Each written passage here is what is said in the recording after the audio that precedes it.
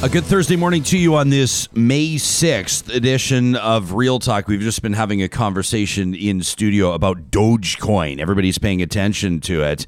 You know, it started off as a joke, as like kind of the crypto equivalent of a penny stock. And then now it's way up and well, like up 60 times. And people are going, wait a second, I thought this was supposed to be a joke. Is it or not? I literally asked the same question to Benny and all the rest of the guys, Graham and, well, you know, Adam from Bitcoin. Well, just the other day, I was like, okay, come on, Dogecoin, what's the deal? If you have questions and you want to go to a source, a trusted source, you can find Bitcoin Well under the sponsors tab on our website, RyanJesperson.com. Real Talk starts right now. Here's Ryan Jesperson.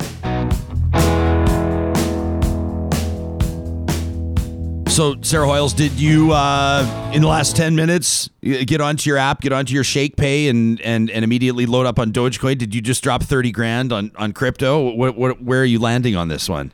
The jury is still out on it. I'm unsure. I mean, I do enjoy a dog or two. Yeah. I mean, they are just... I really, dogs are better than people, frankly. So... Okay, wait, what are you talking about? Where are you going with this? Take me along on that massive swerve in theme. Dogecoin, okay. Dog, okay. Therefore, okay. And, people suck. Oh, okay. Where are you at with crypto? Nowhere. No, you were just yet. Curious about it. It's capturing your attention? It definitely is capturing my attention. I'm curious about it.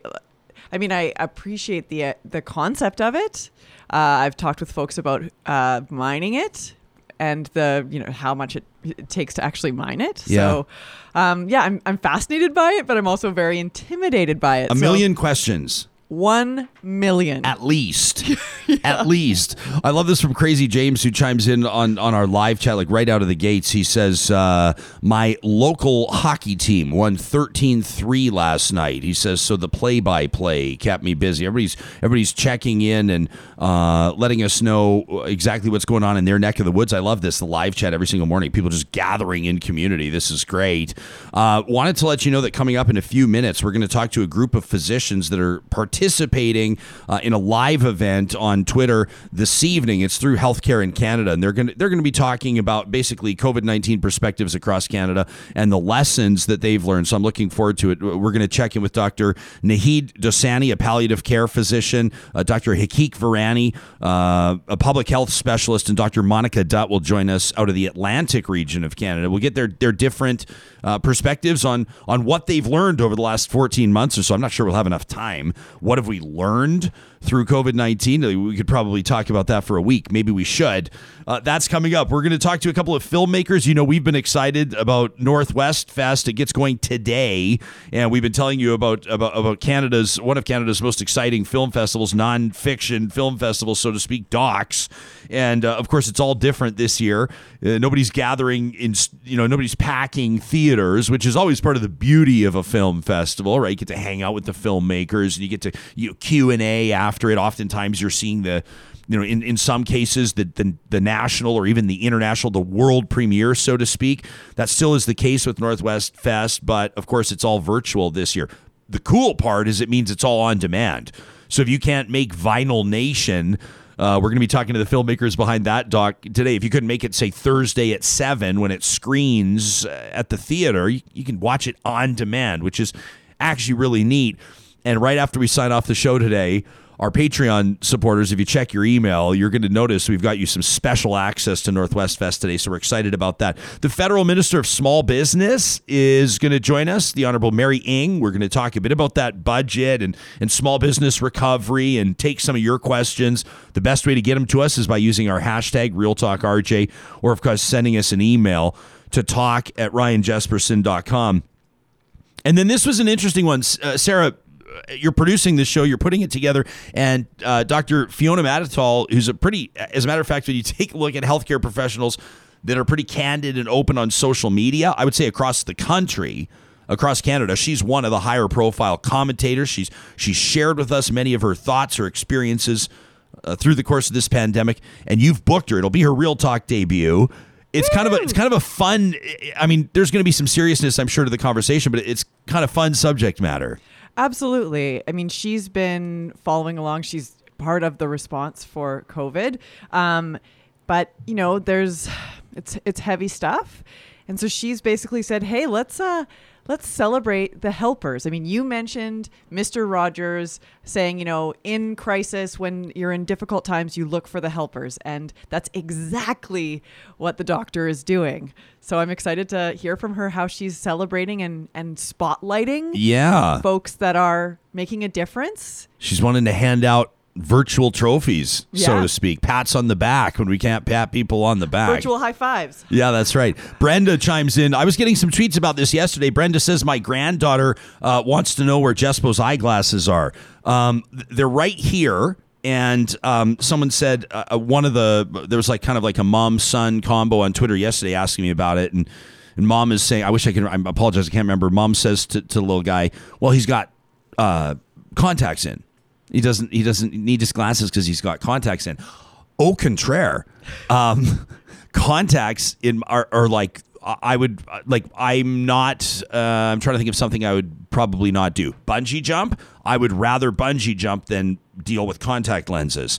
I'm scarred. Sam's laughing. Do you have contacts? I don't know. You have? Are you like 20/20? You got pretty good. I have pretty good vision. My dad got contacts like late in life, and I remember being a kid, and he was like wearing them for the first time, and like literally, I don't even remember how old I am, but I do remember like he was having trouble getting them out. And yes. He'd look at me like straight up with his eyes and be like, okay, are they still in? And I'd be like, one is still in, Dad. You got the other one out. It's on the floor somewhere. Or somebody's got it like, oh, my like contact lens is going around the side of my eye. And I'm just like, ah! See, I'm the same. Ah! Like, I don't want anything to do with that. People holding this. Stop it. Okay, so you don't have contacts, I'm assuming. No, I don't. Because I don't know if I'd be able to deal. Yes. No, I cannot deal. I will not deal. I know somebody's going to get in touch right now and say, Ryan, grow up. What is there? You're from the 1950s? Contact lenses have changed big time. There's all kinds of different ones, aren't there? People get the daily ones now. It sounds like a commercial. This is not a commercial. But and if you are getting daily lenses, why don't you check out?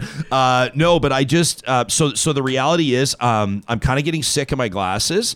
The truth is, Brenda and everybody else that's asking, I don't like the way that they fit on my face when I have headphones on. They bother me. They push up. They've been driving me nuts ever since we started Real Talk. I have a whole bunch of other options back here because, as I told you, I've had eyewear sponsors in past, but they're all old and probably out of style. So I got these ones here, for everybody that's watching us on YouTube, with apologies to the podcast. So this is great radio. These aren't bad. These are fine. These are pretty good. These ones are kind of neat, but these are pretty old. You get the flashbacks on Facebook where it's like 10 years ago you were doing, these ones are okay. See, the nice thing is now I realize that Sarah's actually sitting across the table from me, which I didn't realize. Welcome. I didn't realize. Hi there. Yeah. Someone says, well, how can you see without your glasses? I can't. I am looking in the general direction of the camera. You'll notice Sam will switch off, like watch this. So Sam will see I have a paper here. And if I'm doing an interview, if I go like this to the paper, then Sam can tell I'm about to read a question. So he'll switch off. Like he might go to the wide shot like this. But if Sam were to switch back, you would know that I'd be caught because I'd be reading the question. And even here, it's not that good. So thank you for your concern. I suppose what I'm really probably doing is soliciting for an eyewear sponsor again. That's exactly. Hey, once a hustler, always a hustler. So we're going to be talking a lot of health. At least you're honest about it. At least I'm honest. I'm not hiding it. I mean, so we're going to be talking a lot about healthcare today. We're going to be talking about people's COVID-19 experiences. I have a great, lengthy, explorative email about fighting in hockey, which has become a theme through the week, which I'm really actually grateful for because we're getting really thoughtful responses on it, and some also quick responses. Some people don't need to put much thought into it. They know how they feel about it. It either needs to be gone right away or it needs to stay forever. I'm in the stay forever camp, but I'm happy to have conversations with folks and kind of get into it. Sam, where are we looking? We're all lined up, ready to rock in just a second. Okay, we got 2 out of 3. Okay, perfect. I'm going to save. Yeah, go ahead. No, I have a question because I'm very much on the periphery of hockey. Yeah, like I kind of get bips and bops of hockey stuff. Basketball's your thing. Yeah. Yeah. If I haven't made that clear yet. We love it. We're getting to know you. We like when you make things clear. Clarity is good. Clarity is good. So Tom Wilson, isn't he a hockey player? And he from the Washington Capitals. And he, as far as I can tell, he like pummeled. Yeah, a guy by the name of Artemi Panarin, who's a diminutive Russian superstar for the New York Rangers. Yeah. And there was a sort of a mix-up behind the net, and the Capitals and the Rangers are playing, and it just so happened, all the players get tied up, and sometimes like these, you just grab a guy. That's kind of how it goes.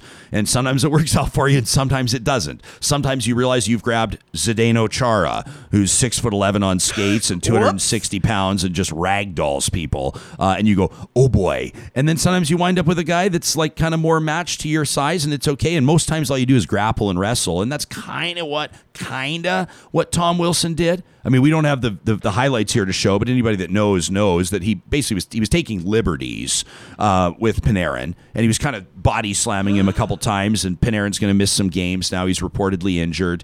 And Tom Wilson, the reason why, and there's a brouhaha last night, because the thing about the schedule now is that all these teams are playing each other back to back to finish the schedule before we head into playoffs.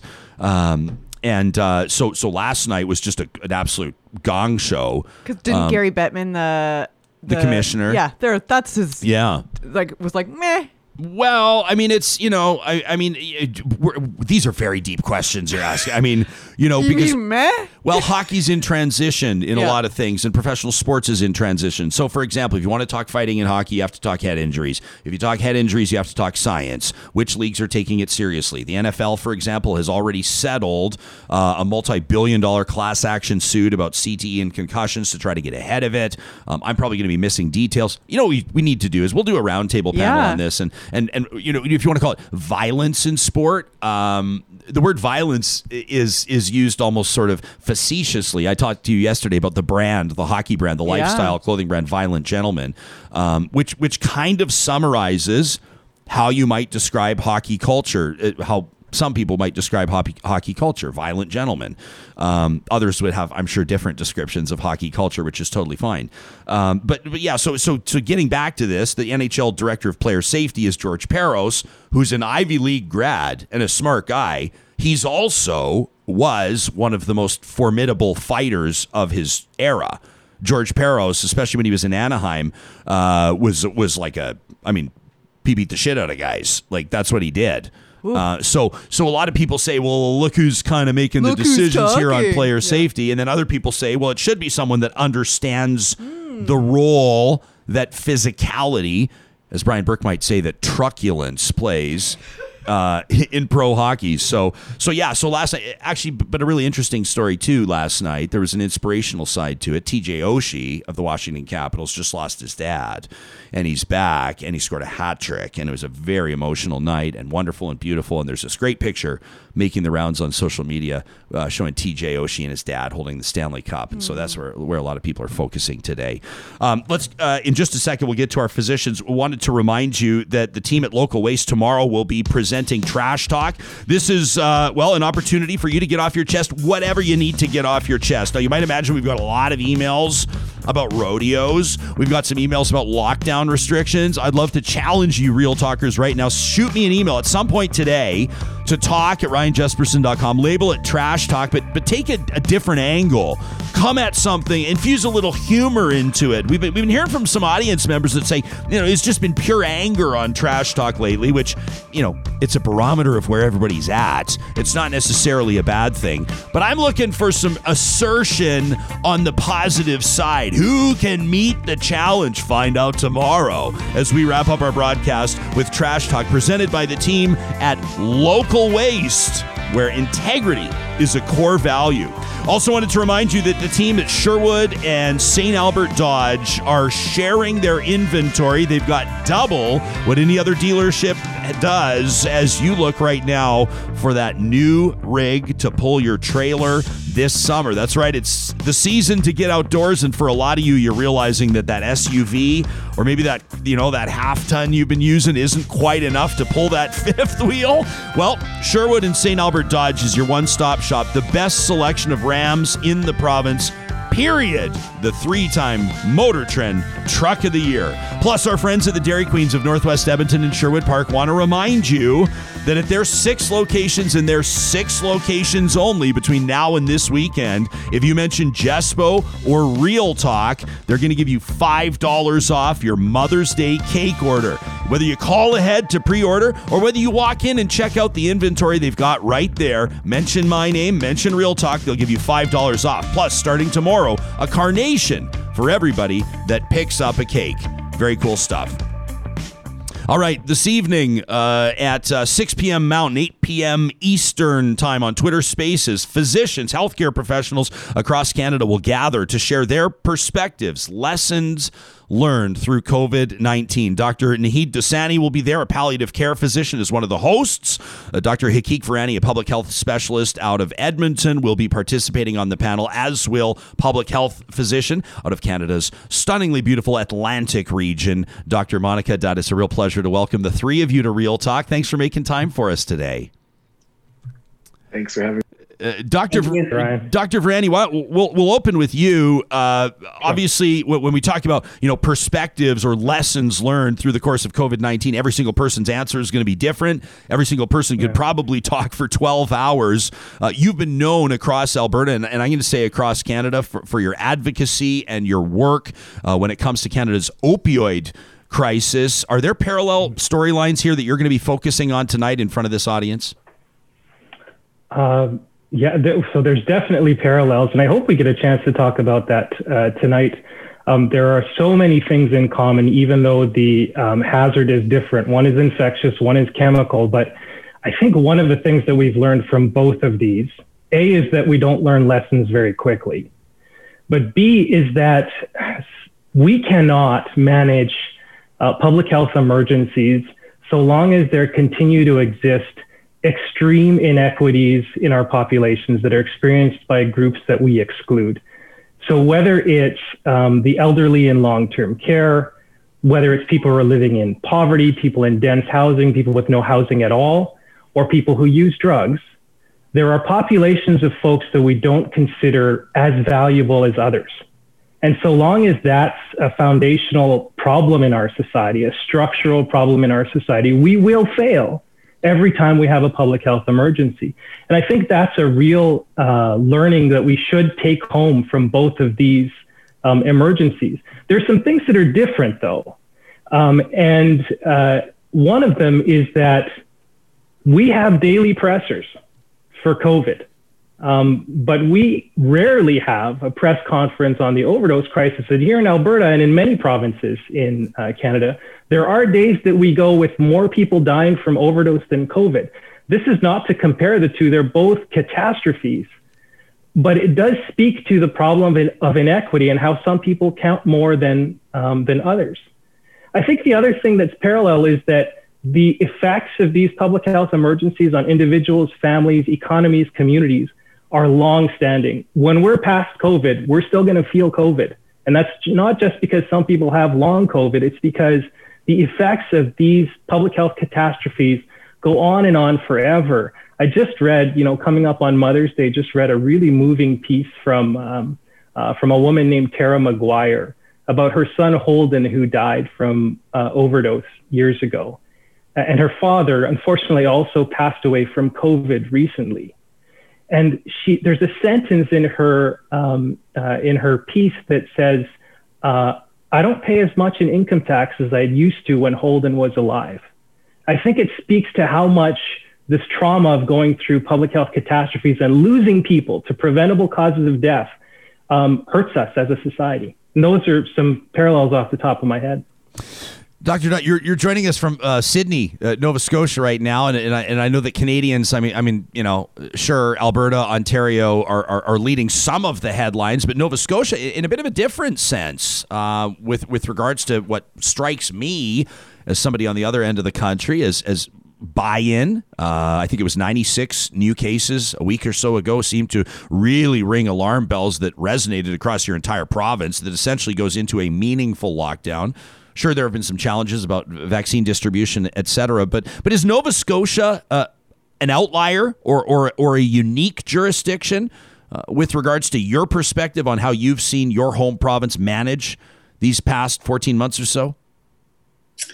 Yeah, so I have a mix of perspectives. In Nova Scotia, I'm a community member, and I am kind of trying to participate as well as I can and follow the news. I also work in Newfoundland and Labrador in public health. I'm not speaking in that capacity, so I have in some sense, kind of both working inside and outside of different systems, which I think brings an interesting perspective. I really think every jurisdiction in Canada has had, a whole range of different factors that have contributed to, what has happened in those areas and those provinces and territories, and has influenced the decisions. So I won't say there's not anything unique about, Atlantic Canada or Atlantic provinces in terms of how some actions might have been taken and how, some outcomes might have happened. But even right now in Nova Scotia, we are facing a significant outbreak. And again, I'm watching this as a community member and knowing that, just recently we had something similar in Newfoundland and Labrador. And even with, the strictest of, border measures, which you can argue, they work in a lot of ways. They also cause a lot of harm in a lot of ways, but they have been helpful. Were people adhering any more or any less to precautions? We don't have that data to say that, perhaps to some extent. I think geography plays a role.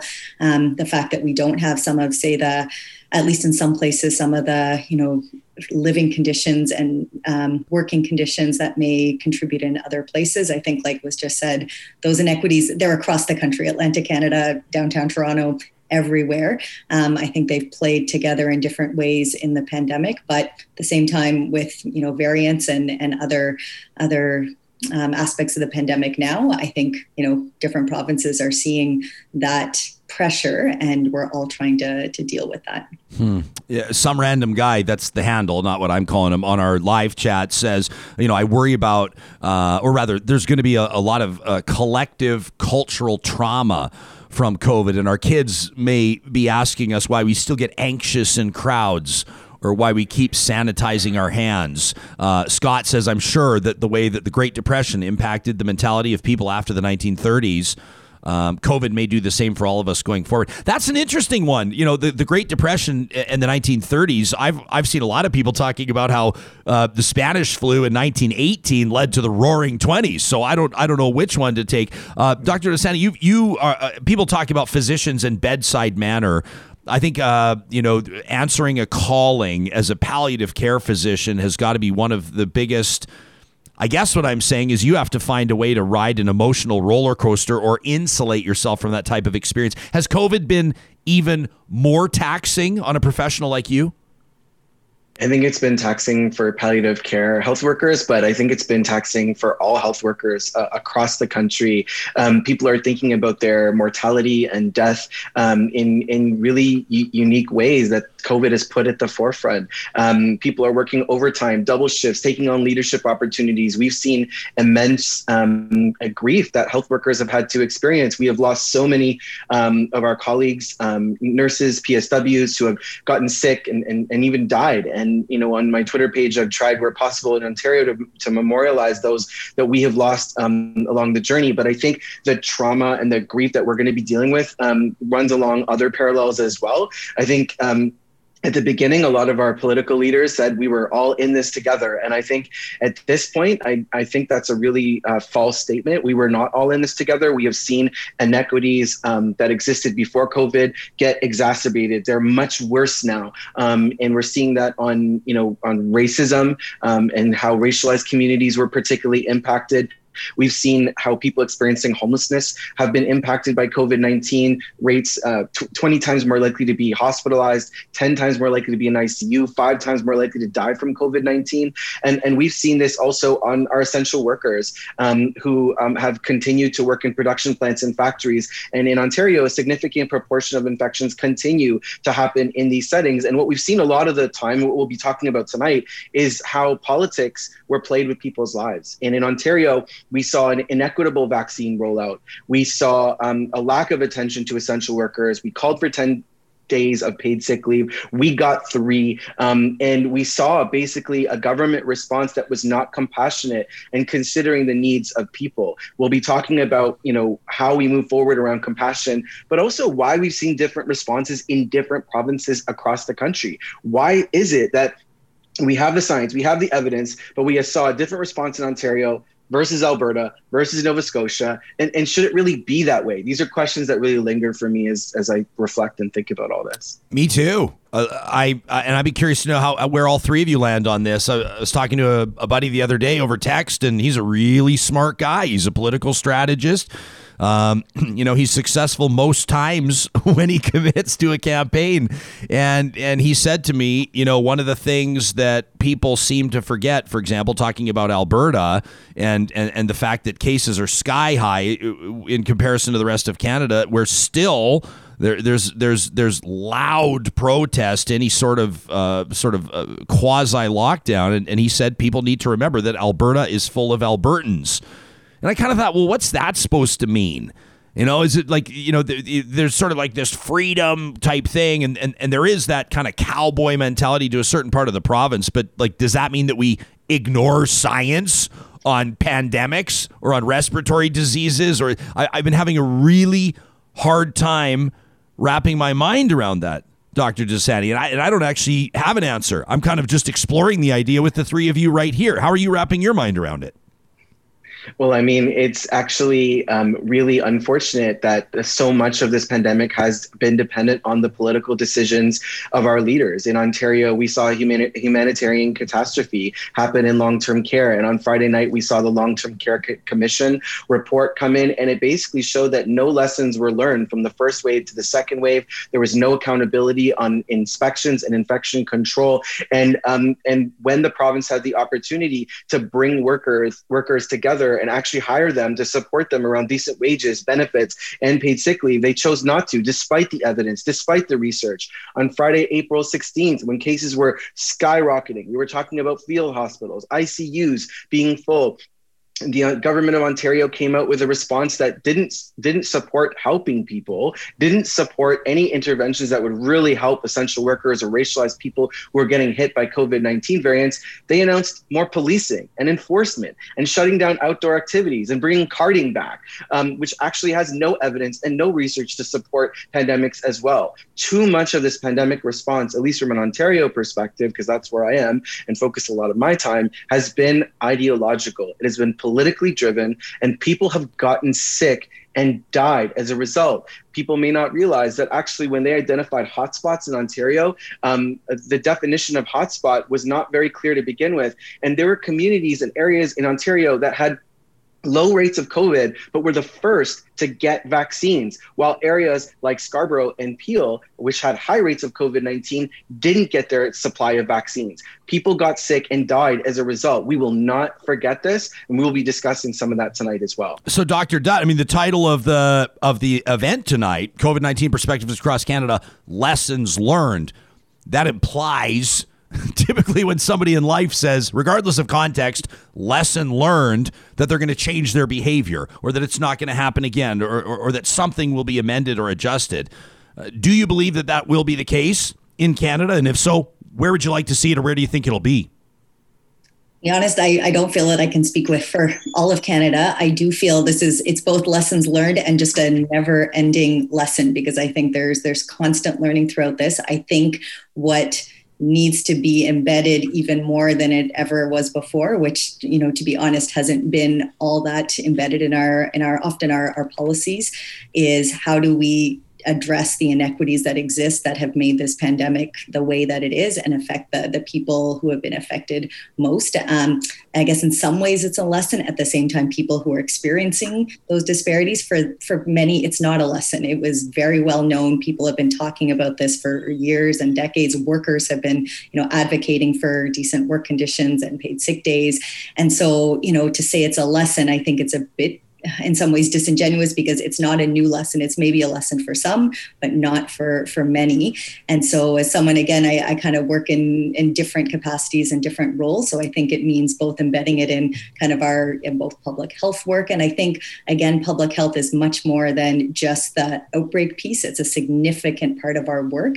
But I think day-to-day public health is also very involved in some of these policy aspects. But I think really crucial is the work of communities and community leaders and organizations and people who are also speaking to these issues that they experience and talking about solutions that they are leading. And we really need to be able to integrate those two better. And I hope that does happen. And I think some changes are happening, but I really think that needs to be much stronger going forward. Dr. Vrani, I think it's probably safe to say that pre-pandemic, the majority of Canadians wouldn't have been 100% familiar with the role of a chief medical officer of health or what a public health doctor might do. And I know I'm anticipating at least that's going to be part of your conversation tonight at this online event, talking about what chief medical officers of health might have done differently in certain scenarios. You used to be a medical officer of health. So what goes through your mind? First of all, as you're observing people calling out chief medical officers of health, demanding that they do more, demanding that they stand defiantly courageously in the face of political decision makers, that they plant their flag or resign. I mean, you've seen it all. We've heard it all. In different jurisdictions across Canada. We saw a lot of fury, partisan fury, I think, leveraged at Dr. Anthony Fauci in the United States. We've seen examples around the world.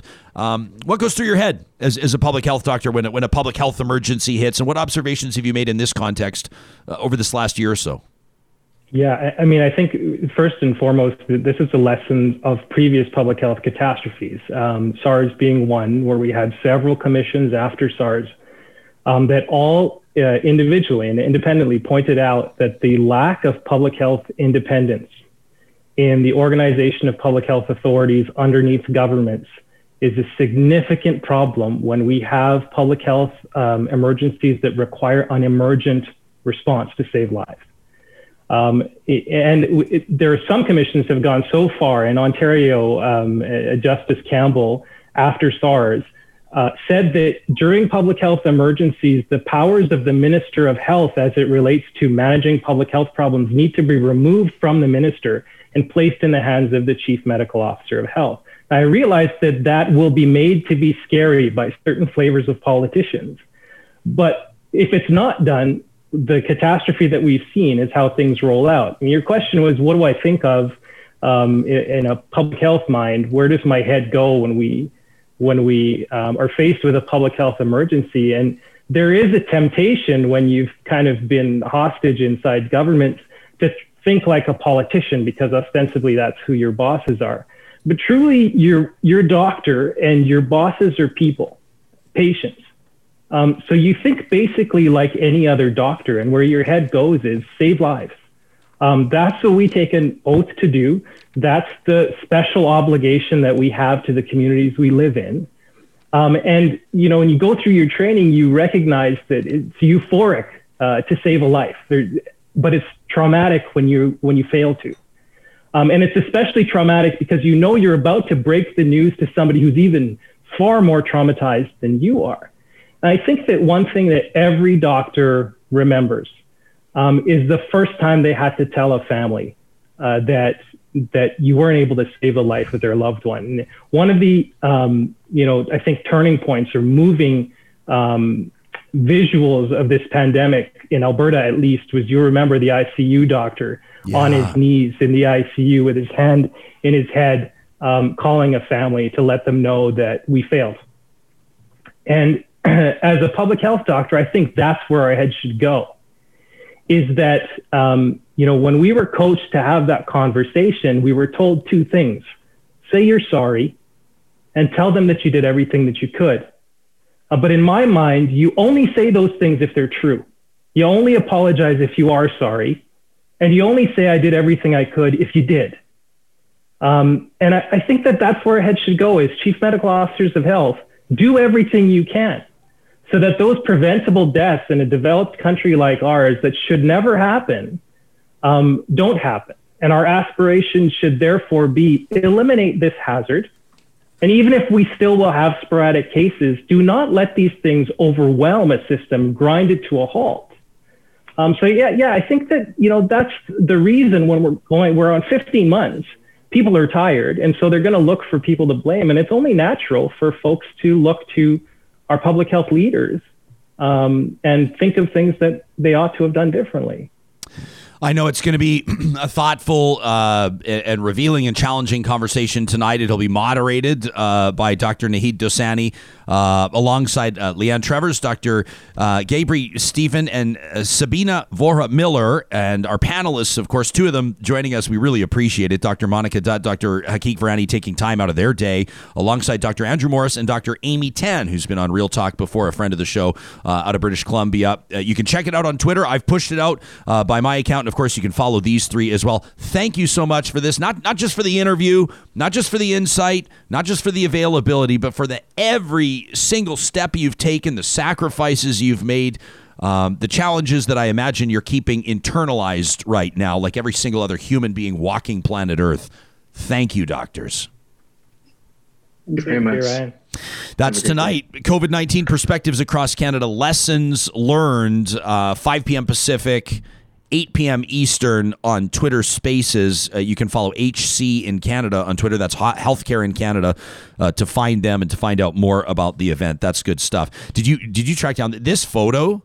Do you remember the first time you saw this photo, Sarah? This is for the benefit of people that are checking us out on YouTube that are watching. This is the ICU doctor that they were referencing. This is unbelievable. I don't actually remember because I've seen it so many times that it's which is really sad. I remember the first time I saw it, I felt like I just stared. I was just staring at it. And you're, as you look at it here, you see, like, you're noticing the little things. The fact the doctor is on his knees as he's calling a family to say they lost the patient. The fact that his head is buried in his hand. The exhaustion. You could just see. Look at the bins in the back. The recycling. Everything's piling up. It's just everything. There's so many metaphors in that photo. Just an unbelievable capture. Is there a photo caption on that? I always love to shout out whoever it is that grabbed it. I think it was a former photographer, I think, that I worked, if I remember correctly. I'm racking my brain trying to remember who it was, but we'll give them credit. But it was Alberta Health Services. Actually tweeted it out originally. Yeah, that's right. It was a photojournalist commissioned working by Alberta Health Services. I'm sure that somebody's going to nail that for us and let us know. We'll give them a shout out when we can. I will retweet it right now. Yeah, that'll be great. So people can check out my Twitter if they're listening to this later. Linda Ray says it's so good to listen to experts who appreciate, or Linda Ray maybe will say who accept, the premise of the questions. Others are saying, awesome panel, that was great. Some random guy says, yeah, looking at that, I never really noticed the doctor was on his knees in that photo. I had never really ordinary noticed day. that. Really? Is that right? Yeah, that was first for me. Is like you just pointed that out. I was like, I didn't realize he was on his knees. I've seen that photo so many times. Yeah, and it says so much more, right? When you're on your knee, I mean, it just implies so much more. It says so much more about maybe where your state is at, or the fact you need to take a knee, as we say, or maybe the exhaustion, or maybe just the. I mean, how do you I think about this with police officers as well. Going to knock on the door to inform someone that there's been a horrific accident or that something's happened, and they're not expecting you knocking on their door, right? Like out of nowhere, you knock on someone knocks on your door and you look and you see that it's a police officer right away. You're kind of like, you know what I mean? Yeah. Like, what's up kind of thing. You open it and then all of a sudden, are you this person? Yes. Yeah. There's been an accident. Like, I just can't imagine what police officers carry with them on some of those notifications they've had to give. I guess, you know what? I just bring these up not to discourage people. I bring it up so we can tell people we appreciate them, so we can reflect on things. Like, just walk through life and, you know what I mean? I mean, like, not everybody's always happy to see cops. People, I don't know how this is turning into a conversation on policing as opposed to healthcare, but it's a reality, and everybody's been dealing with. I mean, paramedics COVID-19. also. Paramedics 100%. I mean, so many people. Yeah. Right? I mean, anytime you're even going to talk about first responders and safety, people are going to write in, and as they should, and say, why has no one mentioned tow truck drivers? Tow truck drivers have like one of the most dangerous jobs in the world. 100%. Right? We don't think of, like, what about letter carriers? What about the people that have been working at FedEx and UPS and in the Amazon delivery warehouses? And now someone's going to call me the enemy of small business. which is a great segue to mention that the federal minister of small business is joining us in about 21 minutes time. You are a pro. People have just been running and serving and giving and sacrificing through the course of this pandemic. But, it's just, I don't know. I just wanted to say, to wrap up that thought, not everybody's always happy to see the police. I get it. And in many cases for very good reason. Yeah. There are problems with institutional racism and systemic racism and all these types of things and carding. And we have these meaningful conversations. We're not afraid of them. At the same time, we can be grateful that people show up in law enforcement every single day to maintain some semblance of safety and do the important job that they do. And it's always interesting for me as a dad. I'm a father of a 5-year-old, and it's very different. Like when a kid sees a police officer, right? It's very different. It's the like, hey! Same with the garbage man. Right? And then the cops like, whoop, whoop, and like light the SUV up, and the kid gets so excited and all this. And I brought this up on the show a few weeks ago, and we got some really thoughtful emails and comments from people that are like, boy, when they drive through my neighborhood, it's a bit of a different reality on both sides of the equation, right? Mm-hmm. Yeah, stuff to think about. We try to walk miles and miles in so many pairs of shoes every week here on Real Talk, and we promise you we're going to keep doing that. I wanted to remind you that the team at Eden Landscaping, this is the time of year. They've been chomping at the bit for the last couple of months. They've been meeting with their clients on Zoom. They've been taking a look at your photos and your Pinterest boards and all the Instagram posts that you've been saving. And Mike and his team have been using that to come up with plans, the blueprints, if you will, for dream spaces outdoors. If you've been spending all winter staring into your yard, now's the time for a new deck, maybe, or an entertaining space, or what about flower beds or a fire table? These fire tables are amazing. Don't get me started on fire tables. Oh, buddy, fire tables are the new fire pits. Cool. Yeah. Veggie garden boxes, shrubbery. Eden Landscaping is the go-to from start to finish, making your dream a reality. You can check them out online at landscapeedmonton.ca. Our friends at Friesen Brothers want to remind you that they have these amazing Mother's Day picnic boxes available for the first time. This is the first time they're ever doing them. Check these out. I mean, this is like charcuterie times 10. Does that even make sense? I was trying to come up with how do you say charcuterie times 10 en français, but I can't remember how you say times. How do you say times? Anybody remember how you say times? Yeah. I know that our Francophone audience members will just right now be going, oh my goodness. Oh, it's been a while. This is how you really ramp up your Mother's Day celebration. Here's the deal, though. They're only doing it out of their Edmonton, Fort Saskatchewan, and Stony Plain stores. You can order them in advance. Ahead of time, they'll be made up specially for you to hit on the priority items, the ones that Mom's really going to love. Limited quantities available, so you've got to make sure you book as early as possible. The booking closes tomorrow morning for pickup on Sunday at the Friesen Brothers stores in Edmonton, Fort Saskatchewan, and Stony Plain. We're also very excited here at Real Talk to be the title sponsor of the Global Visions film series at this year's Northwest Fest International Documentary Festival. As mentioned earlier, it's not happening in theaters, so to speak, but the show is going on. They've got an outstanding lineup that you can check out, all available online and on demand. 40 feature films, 40 short films. Anybody can catch them starting today, May 6th, all the way through to May 16th. It's the only festival in Alberta where you're going to see docs like Vinyl Nation. Before we check in with the filmmakers, let's take a look. This is an excerpt. It's an expert excerpt from Vinyl Nation. Vinyl can really help you with parenting in that being able to talk about music, hear music, and tell a story about an album or a period of time. It gives you really nice inroads. And I think when you're physically connecting, when you're touching something, it forges more connection for you because you pause and you're talking to each other and you're listening to each other in a different way. Sunday vinyl is a family tradition. So I get up in the morning and I play whatever the week has been. And then at dinner time, I play a few records that are gonna take us into our next week. If it's a blues record, folk music, or a jazz record, I'm giving something to them. We have this day together and we have this time together, and it's our version of church. There you have it from Vinyl Nation, screening on demand at Northwest Fest. We're thrilled to have Kevin Smoker, Christopher Boone, the filmmakers behind this doc, joining us live. Welcome to the show, fellas. This is thanks for having us. I watched like 45 seconds of it, and my face is just smiling so big it hurts already. People have there's something. I mean, people connect to music, but then people connect to this format, to vinyl, unlike anything else. How come? This is Kevin.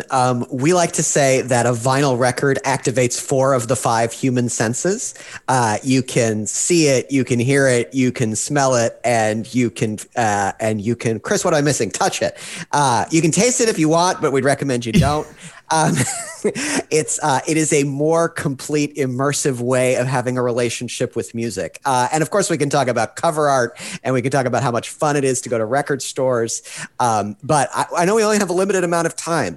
But the benefits of vinyl could keep us here all afternoon. Well, I'm going to tell you, fellas, the show kind of like goes however we want it to go, and that includes the guests. I mean, you guys are filmmakers. Let me just say, you can direct this as much as you like. So feel free to explore different thoughts.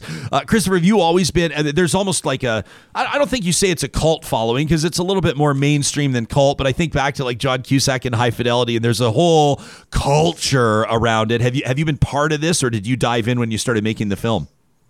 No, I think I got back into records probably around 2014. My wife and I got our first turntable, but Kevin was the one who had the initial idea and brought it to me, because he's a writer and I'm a filmmaker, and we know each other way back from college days. But I was really interested in this because my daughter got her first turntable when she was 13, and she never owned music in any sort of physical format until she got a turntable. You know, she went straight from iTunes and Spotify to records. And I was just fascinated to learn more about this younger generation that's getting into records. You know, why is that? And people like myself and my wife who, you know, wouldn't really think of ourselves as record people because we were just a little too young, like the first time around.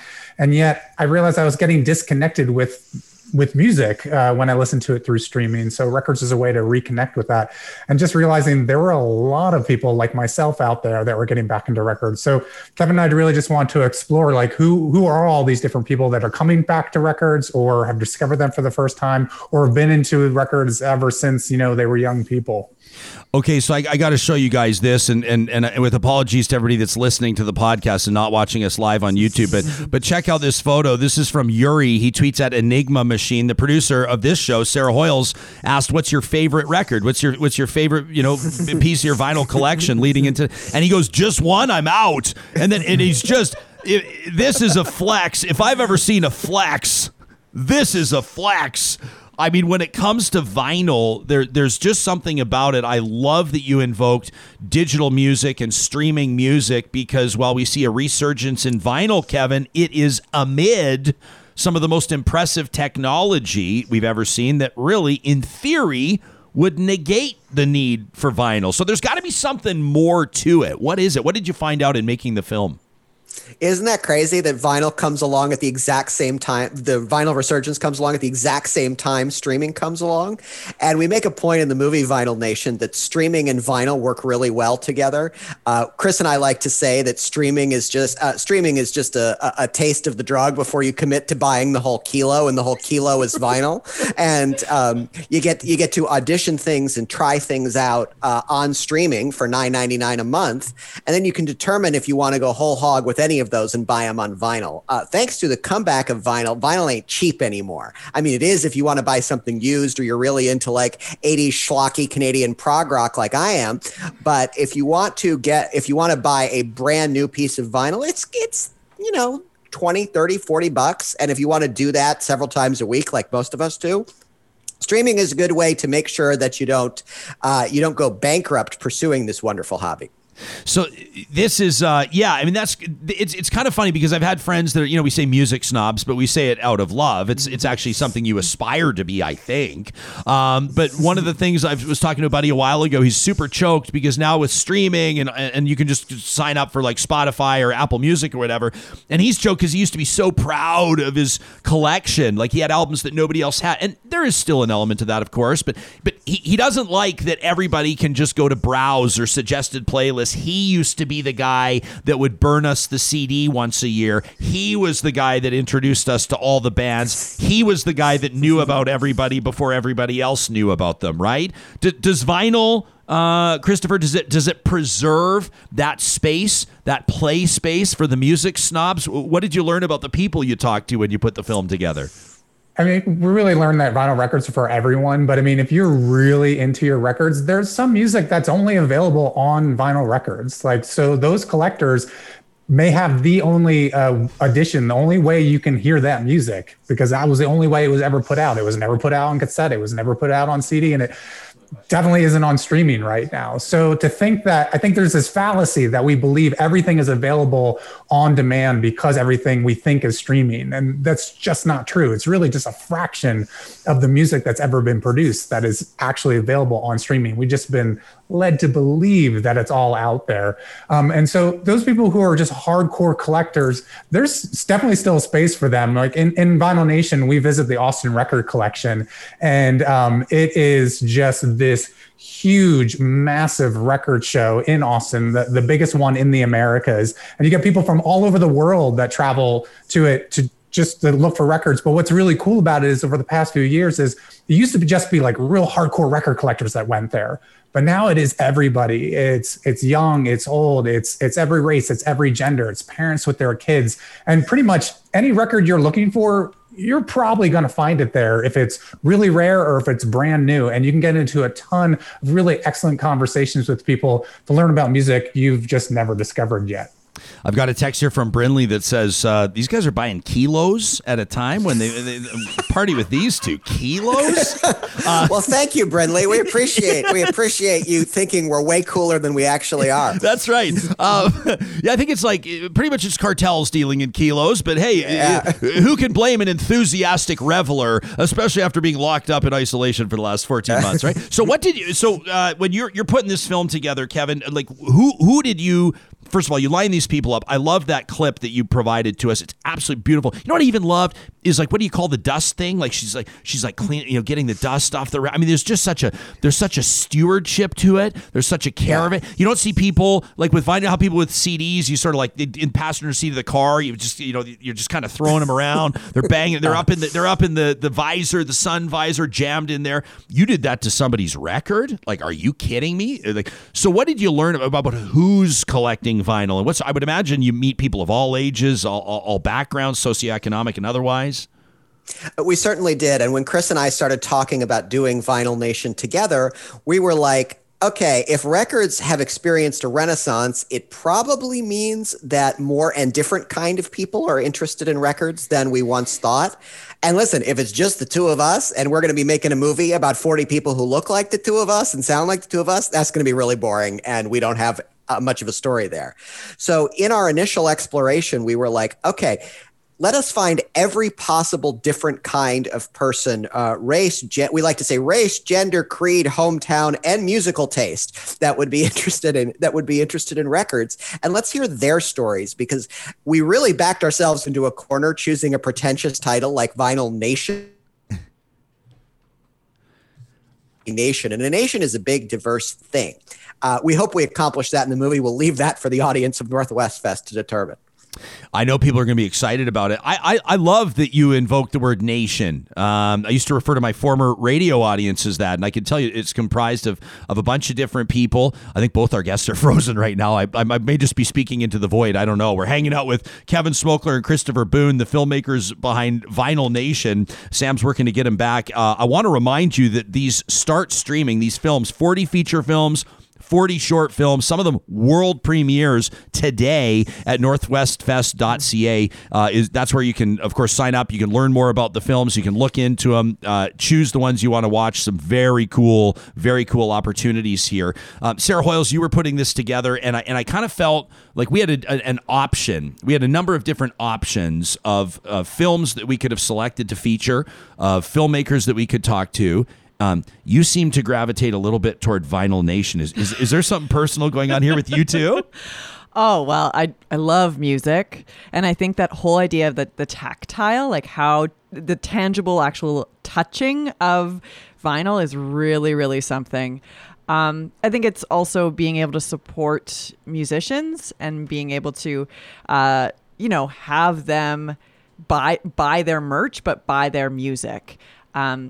Streaming, yes, is one thing. I loved that reference to the idea that it's kind of, the streaming is the gateway drug to vinyl. So to me, that was like, I so relate, and I love being able to support local acts by buying their merch, but buying their vinyl. Yeah. We're on a bit of an adventure right now that I'm just going to note. So Sam's working behind the scenes, but we're not actually even sure if anybody can hear us right now. We appear to be bumped off YouTube.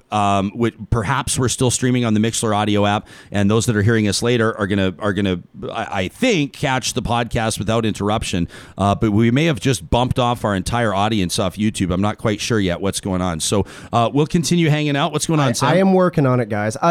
Truth be told, I'm not wholly sure what's going on. Okay, yeah, this is one of those things. We are still live on Mixlr, and we are still recording the podcast. Okay, I will tell you that. But, cool. Well, people will catch the podcast, and we may have,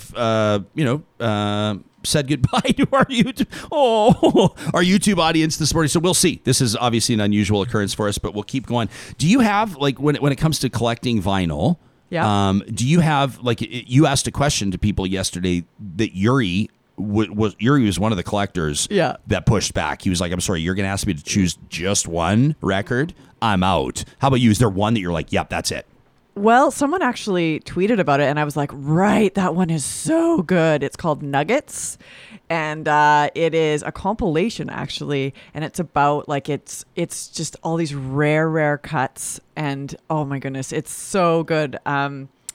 A former partner of mine, he had this amazing record collection, and he introduced me to it, and I was just like, my eyes just like popped out of my head. I don't mean to ask too personal of a question, but when you're in a relationship, and there's a vinyl collection at play, that's like, it was, assuming the partnership doesn't work out. That's what I'm saying. Because then it's like, then are you drawing straws? So do you pick, who gets to keep what? It was very clear and he knew exactly which ones were his, and I knew exactly which ones were mine. So it wasn't, it was pretty clear. The lines were drawn. It was amicable. So we were able to be like, this is yours. You can have it. Yeah. But he still has that Nuggets record, and I miss it. I'm sorry to take you there. I took you to place. I can see your eyes. You have this like wistful. Oh, come off it. I was talking to a young fella in my life. I don't want to identify him too closely, but he's in his teenage years, and a relationship didn't work out. And I was talking to him about that, and just kind of life and what happens, and I was like, what bothers you most about it? Like, what's bothering you most about the relationship not working out? And he's like, well, she still has my favorite hoodie. And I was like, oh, yeah. That's always hard. She might be keeping that one. Sometimes you just gotta, let it go. You just have to just, I'm not going to get that back. Yeah, not going to get it back. I don't know what's going on right now. Unfortunately, it's never happened to us before in the 5-month history of the show. So I can report right now we are back live on YouTube. Took a little bit of wrangling to get that back up. Our guests are ready to keep going. That's kind of where we're at right now. Well, great. Yep. So we're back. Good stuff. Ish, in a way. Fellas, I don't know what the hell. We've done 110 episodes of the show, and this has not happened before, so my apologies for this, but we're going to make sure that this interview is blasted out all over the place, and we'll make it up to you, but we know our audience will slowly come back, I think, to us on YouTube. This is me. What happens, I just start running my mouth when internally my brain is going, what the fuck is going on right now?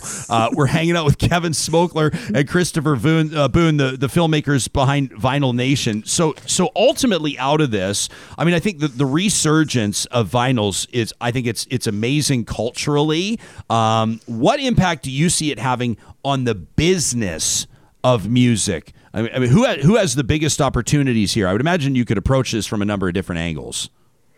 Well, honestly, independent labels and indie artists have been pressing vinyl even during like the low point of vinyl. So they're actually they, along with DJs, really deserve the credit for keeping vinyl records alive and keeping enough pressing plants around so that when the resurgence started to happen, there was at least still the opportunity to press vinyl.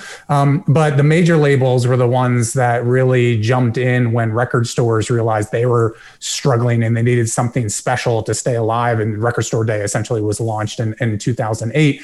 And the major labels are the ones that kind of really kind of push everything into high gear. I mean, who stands to benefit? Honestly, everyone. And we actually went to 4 different pressing plants in our film because they each have their own stories, because there are opportunities to be had in making records. Because once the resurgence happened, there weren't enough pressing plants around to actually meet the demand, and there were too many bottlenecks in the process. So we went to Gold Rush Vinyl in Austin, Texas, which was launched by an entrepreneur, Karen Kelleher, who worked both at Google in their music division, but also as a manager for bands, and just realized there was an opportunity there, and got financing for it from her local bank, and now again runs a pressing plant. We also went to Third Man Pressing, Jack White's gorgeous plant in Detroit, because he's very particular about everything vinyl, and realized, he wanted to have even more control over it. But again, there was yet an opportunity there. And in addition to pressing all of his records, they support a lot of local artists as well, especially a lot of Detroit bands, where he grew up. And I think it's really important that these pressing plants have come back online, because it is giving opportunities to, that band that just wants to press a 7-inch, so you can buy it at the merch table the next time they get to play a gig when we are able to play live events again. But in the meantime, you can hopefully pick up their albums on, Bandcamp after they've been able to get through that backlog of all those major label releases. So I think there are opportunities really across the board for all different types of artists and all different types of businesses. I'm curious to see how people, like how consumers are going to see their habits evolve. I mean, I'm a classic example, okay? So I've got, my parents, like way back in the day, gave me some of the classic records. So I've got all these, I've got, stuff from like Elvis all the way through to Boston and Kenny Rogers, and like all these random, but they're legit old. They're awesome. And then a whole bunch of new ones, cool ones, like a special press from The Weeknd, or like I've got the Gord Downie record that I really love, or some Tom Petty. Anyway, whatever. Now I just want to talk about bands I love. So I picked up this record player it's really not great. It's one of those ones that you just like plug and play, and it like it has a little crappy speaker on the side. It actually, I'm so embarrassed, it has a USB port. I can actually plug my iPhone. It's not like a real record player. You know what I mean? Meantime, my neighbor Chad has like half of the main floor of his house is set up. Like he says to me, I shouldn't even say this, but I said to Chad, I was like, can you give me like a ballpark on like what putting a room together with? He goes, well, I'll give you an idea. He says there's about $4,000 worth of cable. And I went, okay, like what? I mean, you know what I mean? And so, but then I'm thinking the next time that I purchase a whole new stereo system, which is in someone's life like once every 20 to 25 years, there's no doubt I'll invest in a turntable. There's no doubt, because I've got the collection I'm building, right? I mean, this is just one example of how I think the resurgence, and probably docs like yours, are going to, I think, spur people on to where this could be a curve over the next, 10 to 20 to whenever years, right?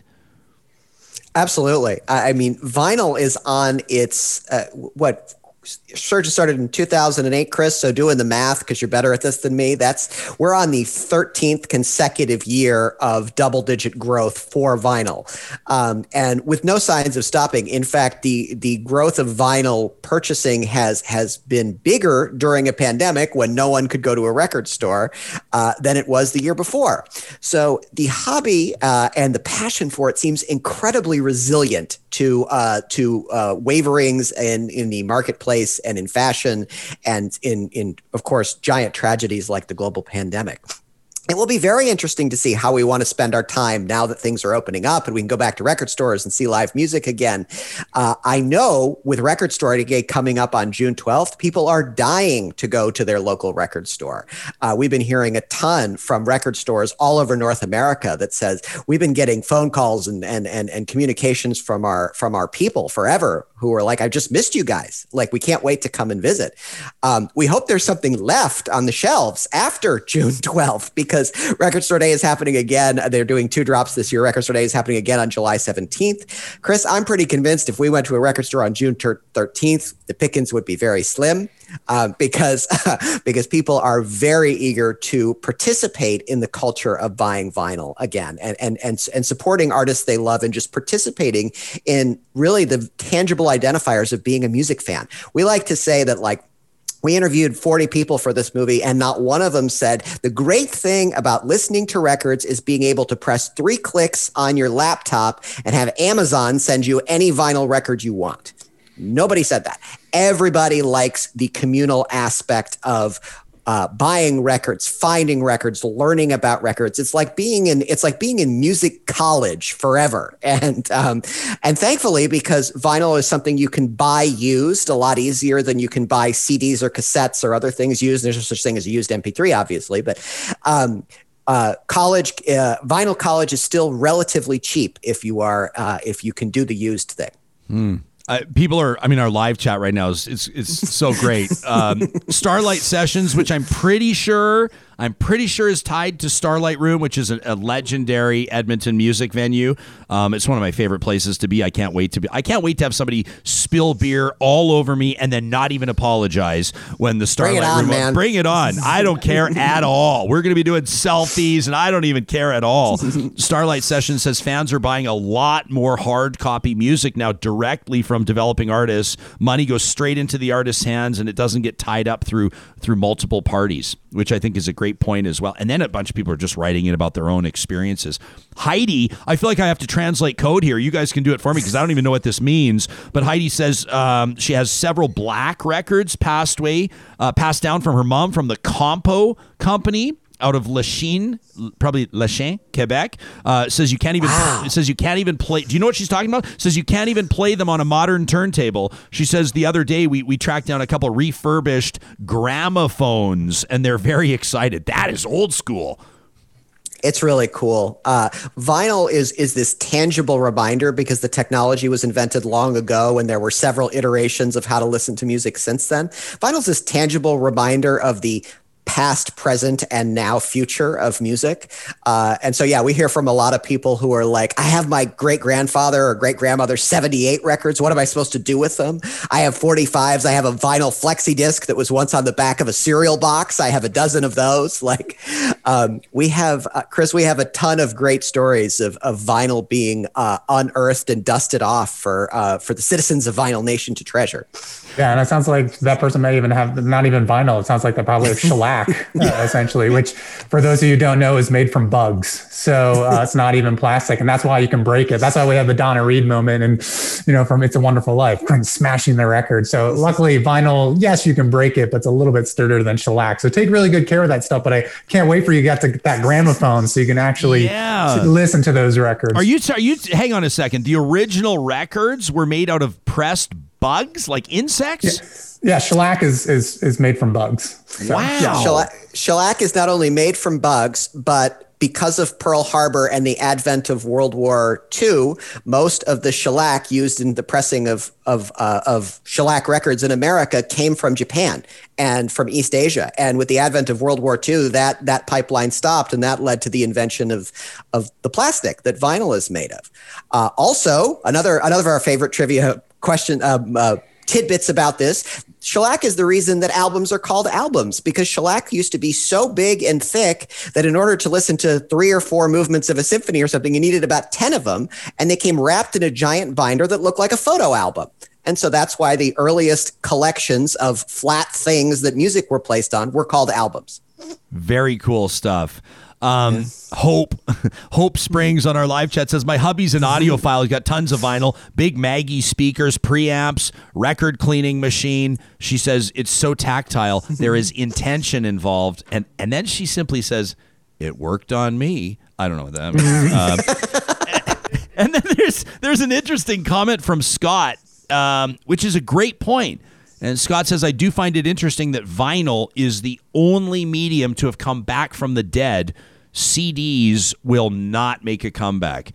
Does this bring the conversation full circle? Is this back to the 4 out of 5 senses thing? Is that why? Do you think? I definitely think so. I think, I don't think it's a coincidence that vinyl records start their resurgence at the same time the iPhone is introduced. So now you have this device that you don't need the iPod in your pocket anymore and it's separate from your phone. Like, oh, it's so convenient. Everything was about convenience, ease of access, all your music with you all the time. And again, like I said, I was becoming disconnected with my music. And I think a lot of people from our generation and even younger, like I said, with my daughter, they never had that tactile relationship with the music. And albums are just these big, beautiful objects of art that you can take a look at. You pull the record out of the sleeve. It's a ritual. You put it down on the turntable. You drop the needle. You hear the crackle. And you're going to spend time with that music, with that artist, with that band. And you have to pay attention because you're going to have to flip the record over. So it's not necessarily something you can just put on and just completely forget about. Definitely not for hours or hours unless you want to wreck your needle. So, it's something that you're going to do with intention. I put on records when I'm making dinner and I joke that I pay way more attention to the record than I do to the stovetop. So I'm not the best cook, but I'm pretty good at, managing the playlist on the turntable. And I think that ritual is what is bringing people back. And it is really cool to go into somebody's home and they have their record collection and you can just learn a lot about somebody from the records that are in their collection, as long as they're okay with you looking at them. And if you own records, usually you're pretty much okay with somebody flipping through your stack. And hopefully they discover something that they've never seen before. And they say, hey, can we put this on? And hopefully you're cool enough to let them handle the record themselves and put it on the turntable. And if they don't know how to do it, you get to show them. And then you can really freak them out and say, wait, I'm not even going to turn on the receiver. And you drop the needle and they can still hear the music coming out of the record. Exactly. Whoa, right. And it's like, this technology is really, really old and I couldn't put it into the phone, but I hope you're appreciating it right now. So yeah, I think for all these reasons, it's just something that's cool. And again, both young and old, all generations, all different types of people are really finding that connection with vinyl records. Yeah. Our little guy on the lousy record player I'm telling you about, it's nothing to brag about, but even our little guy, I've got a video of him I'll keep for the rest of my life. He's like a year and a half. And he put on Bob Seger and he's just on the chair and he's just, and I had to release myself because he's doing the equivalent, like somebody like learning to scratch for the first time. He's like an 18-month-old. And I'm just like, release myself of the pressure. The joy he was experiencing at full volume was so wonderful. I love this. Like Helen writes in and says, I have some old school. She says literally school record players with little shocks and springs on the feet so that the record doesn't skip during the social dance. I mean, this is so great. People are all writing in. By the way, I'm glad I had a chance to clarify. Starlight Sessions has chimed back in. They say, yes, this is our digital venue on YouTube, birthed from the legendary Starlight Room. So there you have it. Subscribe to Starlight Sessions. How cool, man. Isn't that great? And fellas, let me ask you this in close. We so respect your time. We're going to, I know you've got stuff to do today, but Jeanette, I mean, here's a good one. Because obviously now you guys are the definitive voice of Vinyl Nation. Jeanette wonders. That was our. Yeah, that was your goal the whole time. That was the idea. Yeah. She says, well, what? And I guess we could probably talk about budget and all these types of things. But she says, what record player would you recommend to get someone started? Says my daughter has asked for one for her birthday. You guys could answer this a million different ways. I'll jump in and then Kevin, I want you to chime in just because I have a teenage daughter. So if you don't want to spend a ton of money, don't let the naysayers scare you away from Crossley Cruisers. I know there are a bunch of people who are audiophiles cringing right now, but you know what? They come with built-in speakers. They're not that expensive and they're super fashionable and you can get them in a variety of different colors and styles and it will not break the bank. And they also all come with connectors in the back. So you can plug in better speakers if you don't want to listen to it through those speakers. And that's how my daughter started. She had a Crossley Cruiser turntable. And then this past year, I was like, you need an upgrade. And so I got her a Project Audio turntable, which is also really easy to use. It had a built-in preamp. And that's the thing is a lot of people don't realize like, oh, you're going to need to plug this into a receiver that can handle a phono connection, or it needs to have a built-in preamp as well. And Project Audio, you can get some really good turntables for not a lot of money, but if you want to spend just a little bit more than you would spend on like a Crossley, That has been good for me. Kevin, if you want to talk about if you really just want to splurge or just like go all in, like what they should do. I'm just going to say, like, I don't have a particular model to advocate. I will say if you have a local audio gear shop, patronize them. Yeah. And if the local audio gear shop is staffed by some dude with a bad mustache and nicotine on his finger, that's fine.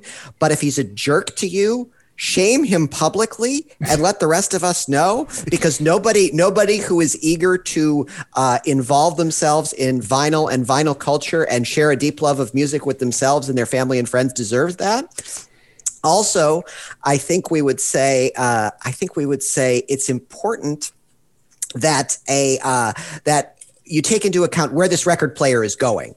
If this record player is going to be in your daughter's bedroom, that's one thing, because I'm guessing that's got a smaller footprint than if it's going to be in the living room and part of family listening. So due to the interesting thing, one of our favorite things about records and vinyl is records and vinyl create a sense of space and a sense of home. So where something goes is important to what you buy.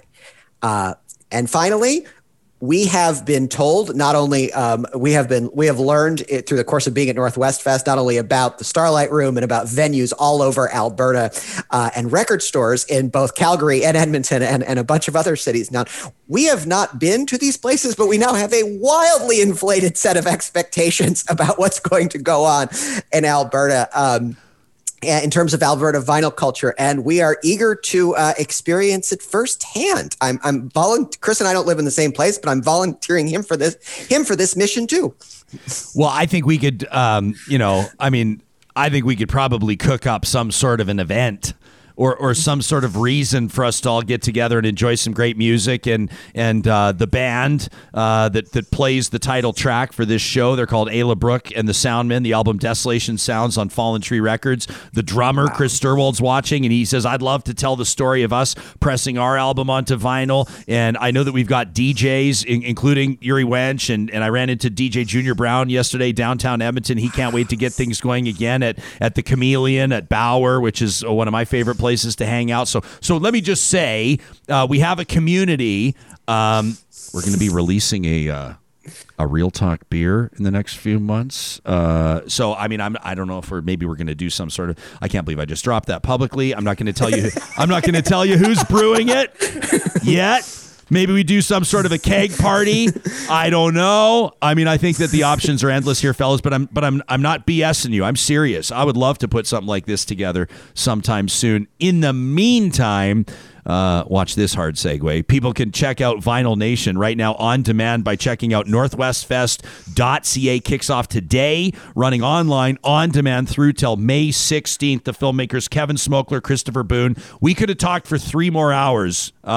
This audience right now is going to just absolutely annihilate me for cutting this conversation short. Everybody's having so much fun.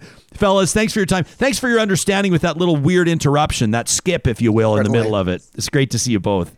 Oh, thanks for having us. This was fun. Yeah. Thanks so much. You got it. See you guys soon. I'm looking forward to the full-length film. Very cool stuff. The live chat right now is just so great. Kim, I love this because Kim is drawing our attention to where we have not really. So there's vinyl, obviously. We've not talked at all about 8 tracks. We've talked a bit about CDs and obviously streaming music, right? Which is like the whole new. Can you imagine back in the day? I mean, like I've traveled Europe. I've traveled South America for like months at a time.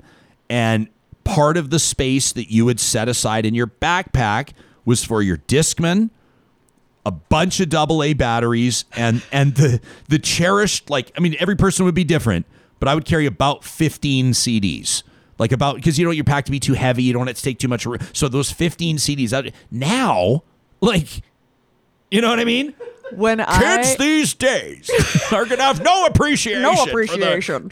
I actually, when I was traveling Europe, as one does, I guess, I had my iPod, and it was so important to me. Yeah. Because it was literally, maybe I'm going to sound self-important, but my soundtrack. It is what took me through. And so when I hear some of those songs, even to this day, like Postal Service, the band Postal Service what a band. was like, is my Europe is my Europe experience. Like Yeah. it was just, but I actually have. I can't, like, I'm going to have to do a hard disagree with you on this one about the kids these days. Just for a change? Just for a change. Yeah. True. But that's what I'm here for, is to disagree with you. That's what I'm paid the big bucks for. You think kids have an appreciation for the old school, the challenges of, I mean, like carrying, like, because I'm even thinking back to the zip up. Remember the brand Case Logic? Yes. Remember the Case Logic cassettes that you'd have in your car? I still, like, the thing is I have an 8-track player. I have 8 tracks. I have a record player, and I also have that big massive binder. The thing that is really shocking to me, though, is, like, remember when you used to, like, protect that with your life? Protect that with your life, because if you had that binder, or even on the what is it? Wire words. Yeah, the visor. The in your visor, car. the sun visor. There we go. The Velcro thing that you could slide all your CDs into. And it was terrifying if someone caught glimpse of that, because someone would steal it. Now you can just leave that huge binder. Yeah, like on. Do whatever you want, man. Yeah, you can leave it outside. No one will touch that thing. Yeah. Are you Sam? You and I have never really talked about this. You strike me as a guy that might have a vinyl. Oh collection. man, You know what's funny is that, like, you know, like high school for me was the CD era as well. Like I got my first iPod, I think, like late in junior high, and that's what I'd listen to on the bus and that kind of stuff too. But I remember burning mixed CDs for myself and downloading music but like the other thing, and this is really weird, and I was actually kind of thinking about sort of the experiential like listening of it, is because, you know, in my house I have an entire bookshelf with about 400 CDs on it. Yeah. And I was so proud of this collection for so long, and long after streaming became mainstream, I still kept buying CDs because I just liked having a physical product. And then I kind of woke myself up, and I was just kind of like, you know, I would buy vinyl presses of the records that I really cared about. Yes. And then I just kind of realized that, like, you know, if I'm going to pay for music, if I'm going to pay for the physical object, it's just going to be vinyl from now on. Like, you know, even though I've a really nice stereo and a 5-disc CD changer hooked up to it, which I've never put more than 1 disc in, I love that my vinyl collection is the thing that's growing the fastest. And then even, you know, we talked about a month ago how I'm like currently finishing my basement. And, you know, if 10 years ago I was planning how to get my house ready, I probably wouldn't be prioritizing a place to store records and a place to put a turntable. But in, you know, now in the design of how I'm finishing out my basement, like there has to be a good stereo down there. 100%. There has Especially to be if you have like the a listening lounge to space. kind of reinvent it. I'm going back, like Kim's comment, by the way, she's talking about, she says, like, there was basically no better way to get in touch with music than to be, you know, have a blank tape and you're trying to use the radio to get the blank and to like make your mix. But the funny thing is, like, in the world of broadcasting, you know, like DJs, right? The hosts of these shows, DJs, you try to hit your post. So you're doing promos for the radio station. I think back to the legendary Rick Sadler on AM 106 in Calgary. I mean, like, I grew up the top 6 at 6, the top 10 at 10. AM 106, top 6 at 6. It was like this big, and then he'd be like, hey, everybody, it's Rick Sadler here from the Sadler Dome. And he'd be like doing his thing. And it talk, right up until boom, Steven Tyler kicks in with his like lovin' an elevator or whatever, right? So as a broadcaster, you want to hit the post. So you're like, coming up next, this is Aerosmith, lovin' an elevator, and you're like, yes, I hit the post, I nailed it. Meantime, all the kids who have one finger on record and one finger on pause are like, stop talking. Stop talking. I want to get the stop talking. Yes. Right? Yes. Oh, memories. Share your memories. Here's the thing. We got a federal cabinet minister that's like literally waiting, being like, when are these idiots going to do this interview? So I got to stop talking about vinyl and CDs and tapes just for a bit. Just for a bit, so we can get serious, and then we can get right back to this. I'm quickly going to remind you that the team at Kubi Energy is hiring right now. They're looking for journeyman electricians. This is a perfect transition into our conversation with the Honorable Mary Ng, small business minister. Kubi Energy knows that it's been a tough go for a lot of people that have been working traditionally in oil and gas. As an example, Jake's the founder, right? Jake Kubisky's been on the show before on our solar panel. His personal story is a guy working in the oil patch that took his skilled experience and turned it into sustainable energy and his entrepreneurial journey. So he gets it. And right now, if you feel like this might be a fit for you, you're a journeyman electrician that might be looking for a bit of a change in career or a new opportunity, today's the day to email your resume to info@kubyenergy.ca. That's Kuby, info@kubyenergy.ca. We wish all you job hunters the absolute best. And if you're a real talker that ends up getting on with Kuby Energy, you make sure you let us know. Well, this federal budget is one of the biggest ones and one of the most ambitious ones. Obviously, there's a lot of spending in it. It's been described as an election platform by some political critics of the federal Liberal government. Finance Minister Chrystia Freeland and, of course, the Prime Minister Justin Trudeau on this show just a couple of weeks ago argued that it'll fight COVID-19, it'll support jobs and growth, and it will invest in a sustainable economic recovery that includes all Canadians. The Honourable Mary Ng is Canada's Minister of Small Business, Export Promotion and International Trade. Minister, thanks for tolerating our swerving conversation around music and records and tapes and CDs. And welcome to Real Talk. Kidding? Thanks for being here. Are you like an audiophile? Are you a real music collector? Yeah, well, you know what? I was listening to that and I thought, oh my gosh, I can relate to everything. I can relate to the CDs in the binder. I can relate to the double A's in your backpack. Oh, man. Oh, so you've been waiting for a while is what you're saying. So I think it's great. But listen, you know what? Before we even go to start, I have to actually, and I apologize for this, but I got to do a shout out to the Penner family, to Marcia and to Margaret. So they're Edmontonians. And the reason I need to do that is because they're the mama and the grandma of my communications director in my office. And you're going to be surprised by this, but 75% of my senior team, from my chief of staff to my comms director to my director of policy, are all Albertans. And in fact, Edmontonians or surrounding Edmonton. So I got lots of Alberta on my team, but I needed to shout out to the Penners. Well, hey, I'll amplify that shout out, and I'm stoked that the Penners are watching this morning. How does having an office full of Albertans influence your perspective as the minister? I mean, essentially in charge of small business, export promotion, and international trade. It's terrific because I have a team that is that embodies that go get it attitude, that entrepreneurialism, and just that roll up your sleeves and let's find the solutions to the problems.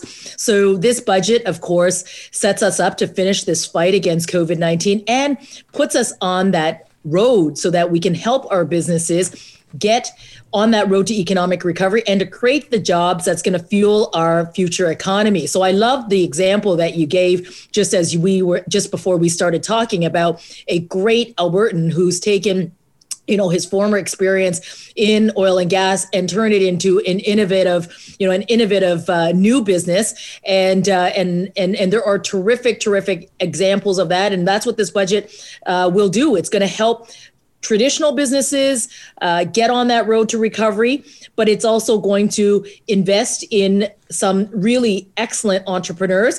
And I hope many out of Edmonton and out of Alberta so that we can get on this road to recovery into, beyond COVID-19. Minister, I don't know if you read John Iveson's piece in the National Post. This was back essentially the day after the budget came out. And he said the federal budget's not for you. He said it's out to crush the NDP and shame conservatives. And I want to read you a portion of what he wrote and give you a chance to respond to it. He said the Liberals have decided to extend the wage subsidy, the rent subsidy, to extend lockdown support until September at a time when it should be transitioning to help the firms that are really in trouble. The government said it would predicate its budget on labor market performance, but it appears to have ignored month-on-month improvements in jobs that have brought unemployment rate down to 7.5 percentage points, just 2 percentage points above where it was pre-pandemic. He's making the argument that the economy is on a path to recovery and that a lot of this spending and this support really is either unnecessary or not focused in the right direction. How would you counter-argue that?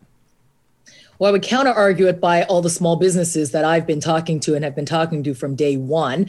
I was here in Alberta just last week talking to both the Edmonton and the Calgary chambers and the businesses who they represent.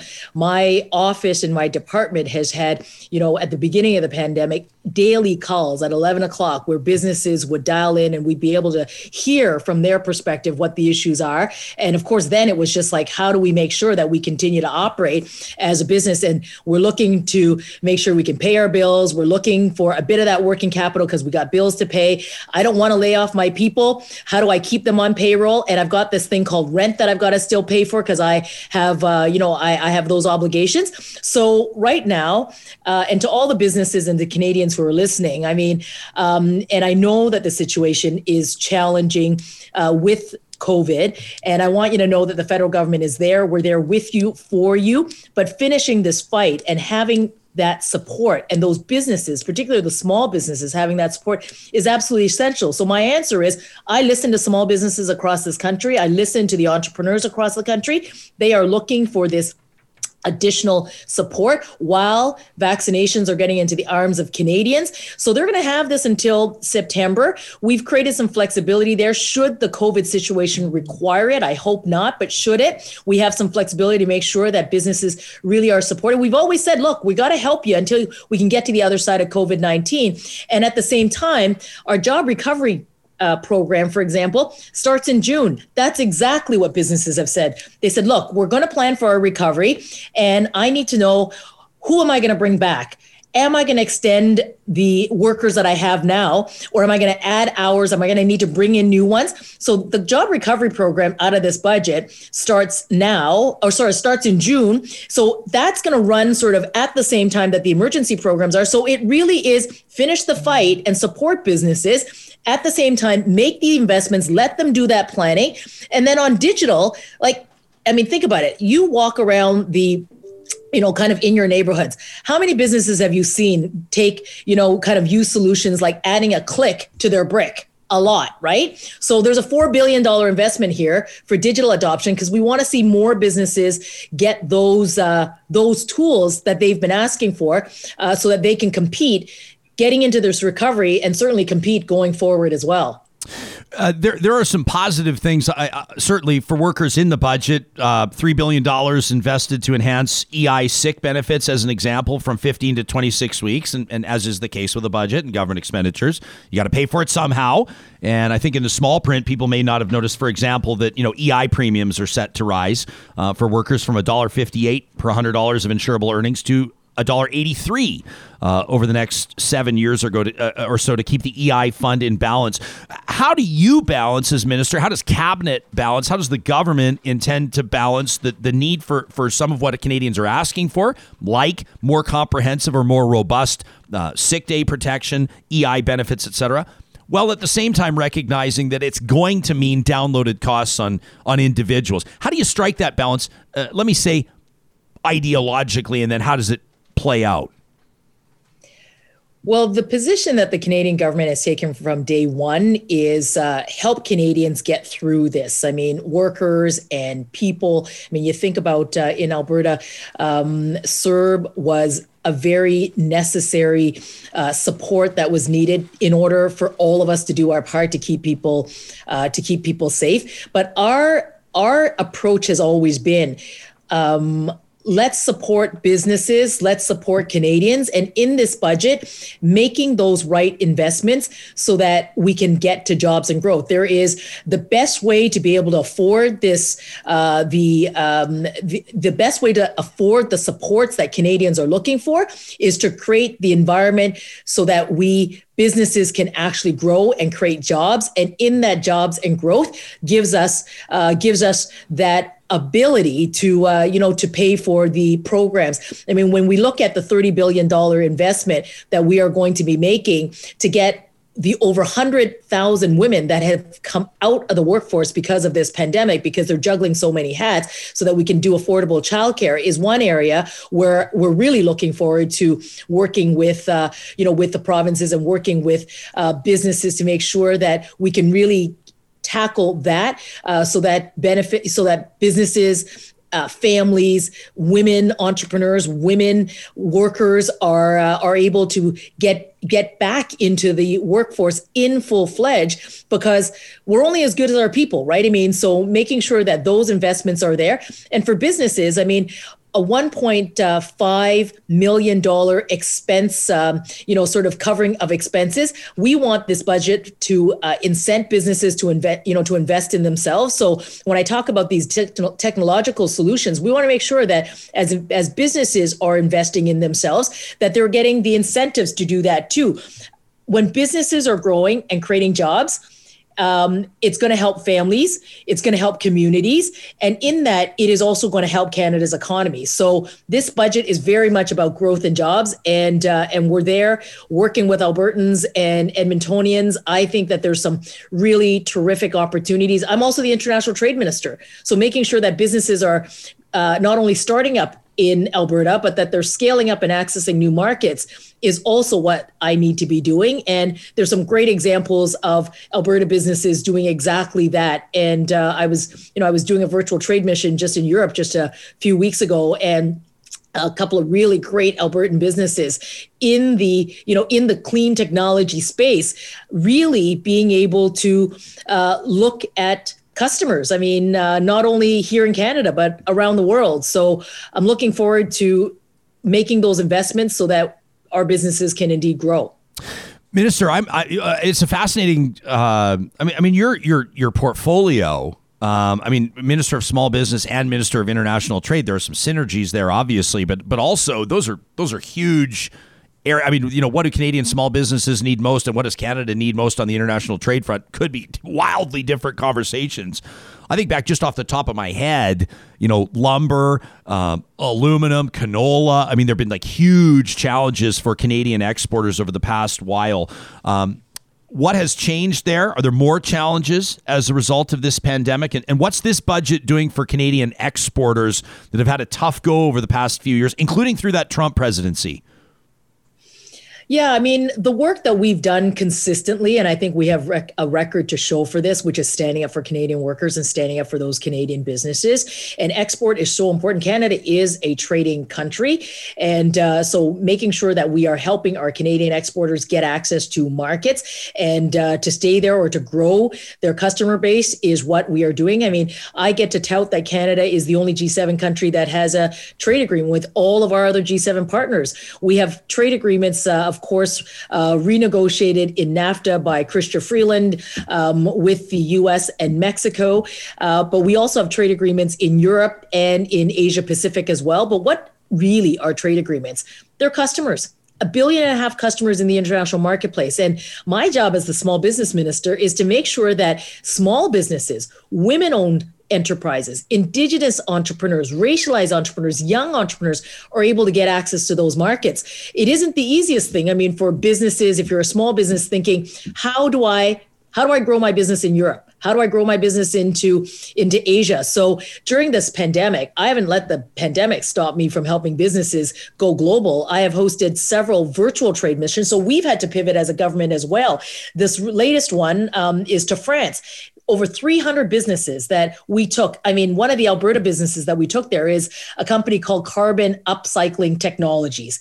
They are terrific. They're using CO2 as a resource. Like they've launched recently an e-commerce platform. It's called Expedition Air, but they're selling consumer products made from the captured carbon emissions. So this is the kind of innovation and creativity. But 300 businesses that I took to France with women entrepreneurs, Indigenous entrepreneurs, another over 200 businesses that I took to South Korea.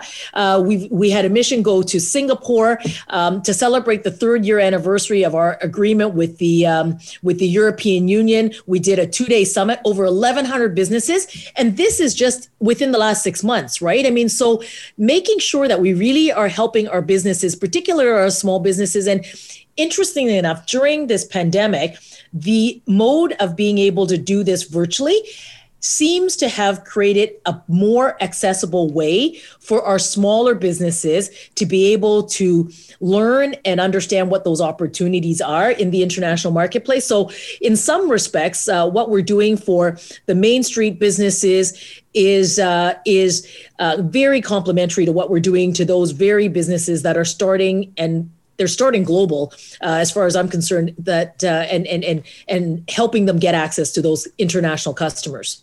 Minister, we've got to let you go, so I'm going to leave a few questions on the table, but I look forward to speaking with you again. I'm going to tee this up. So our next conversation, we've got some listeners here that are saying that there's inequity in the tax rates. They say that Canada needs a more progressive tax system between small, medium, and large businesses. They say there's an inherent disadvantage there for small businesses. We'll launch there next time we have a chance to connect. Thanks for making time for us today. We appreciate it. Thank you so much, Ryan. And I look forward to coming back again. The next time that I'm here, I'm going to tell you how me, as a new immigrant family who settled in Winnipeg, ended up learning about the Edmonton Oilers and having huge fans of the family. So I got to tell you about that the next time we talk. Okay. Well, Sarah Hoyles will keep notes on all of that. That's the Honorable Mary Ng. Our appreciation to you. That's Canada's Minister of Small Business, Export Promotion, and International Trade. Want to let you know that we have active interview requests with Canada's official opposition, the Conservative Party of Canada, with the NDP, federal NDP, and with Canada's Green Party. We're looking forward to checking in with their new leader, Annamie Paul. Should be a great conversation. So there's always wheels in motion, always things happening behind the scenes here on Real Talk. I always look forward to hearing what our other elected officials, what the other parliamentarians will have to say about that federal budget. And of course, we'll continue the conversation based in large part as well with what you're telling us. Where's your impression at? What are you small business owners looking for in a federal budget? What sort of assistance would actually mean something to you, and what's maybe not as relevant or not as applicable? You know, Lal Azaz says small business help has not really covered the very small business, where maybe punting rent or taxes down the road was a worse idea than trying to limp through. Kim says a lower tax rate for really small businesses, or for smaller small business, she says would be actually life-changing. I've heard some great comments from people that have talked about, I talked to a small business owner the other day telling me about the tens of thousands of dollars that they're paying in property taxes every single year, saying, we haven't even been able to be open. I heard from a guy yesterday, I won't say who he is because it's really not my business to share his business publicly, but he said we had a lot of money in the bank, like relatively speaking. They're a small business, but he goes, we had money in the bank before this pandemic. He says every month that we're not open, it costs us about $12,000. Like, this is a small business owner. It's not like this isn't CNRL or Suncor or RBC, or Google losing $12,000 a month. This is a real life human being with a small business that employs some other people. He said, we had money in the bank before COVID. He says, we're going to come out of this, and they're who knows when this is going to end, right? Get vaccinated, stay home. Let's all, be smart, et cetera, all the usual things. Wash your hands, wear a mask. Let's get back out. Let's get back out there and get back to as close to normal as we can find. This guy is telling me he's so eager for that. He says, we're going to be 200 G's in the hole. We had money in the bank when it started. We're going to be 200 G's in the hole. He goes, we're going to work like hell, of course, because he's an entrepreneur, and that's how you approach this. You entrepreneurs know this. He goes, we're going to work like hell. He goes, we got a 4 or 5 year plan. He goes, we'll be okay. But it's discouraging, right? And everybody's got different solutions, which is, I think also worthwhile noting that we want this to be a forum for discussion where maybe the Honorable Mary Ng comes on and prompts someone like Heidi to say it's hard to believe this is actually what a politician is supposed to be like when we're so used to what we see elsewhere, says Heidi, But then there are going to be some people that think probably what Mary Ng talked about there, or maybe what the federal budget contains, is out to lunch and doesn't fit. I think that there's a conversation that demands to be had, and we're having it in snippets over an economy that is showing signs of recovery. Some people saying economic stimulus and support has been important, but it's especially important to keep it focused in the right direction and have those hundreds of millions or billions of dollars focused in the right direction to impact meaningful, or to have a meaningful stimulus effect. You can reach us anytime, talk@ryanjesperson.com, or use the hashtag RealTalkRJ, and of course our live chat.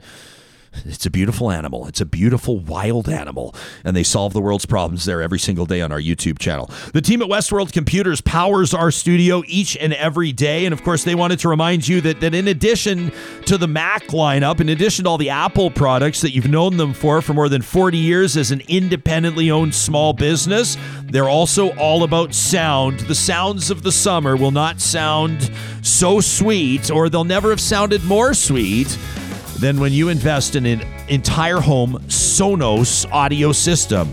They can hook you up at Westworld, recommend what works best for you. This is the audio system everybody's talking about, goes through your entire home, but not all the time. You want to turn on the patio speakers, turn them on. You want to move that sound to the kitchen or maybe upstairs. They're watching a movie. You want to kill the music upstairs, have it playing in the basement, while you shoot snooker with your friends, whatever the case. I'm describing my dream house, not where I live right now. It will have Sonos, and I will get it from Westworld Computers.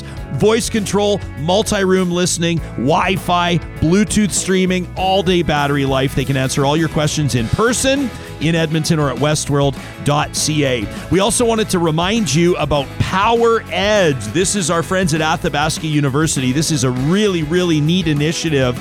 Tomorrow's Digital Wellness Day, and we're going to dedicate our Real Talk Roundtable to that, to digital wellness. It's one of the themes of what they have going on right now at Power Ed. You can see it here at powered.ca, powered by Athabasca University, short online, on-demand professional development courses and certificates like leadership, as mentioned, digital wellness, allyship, inclusion, artificial intelligence, digital transformation, and more. You can learn all about it and find your fit. Learning on demand. I love that at powered.ca.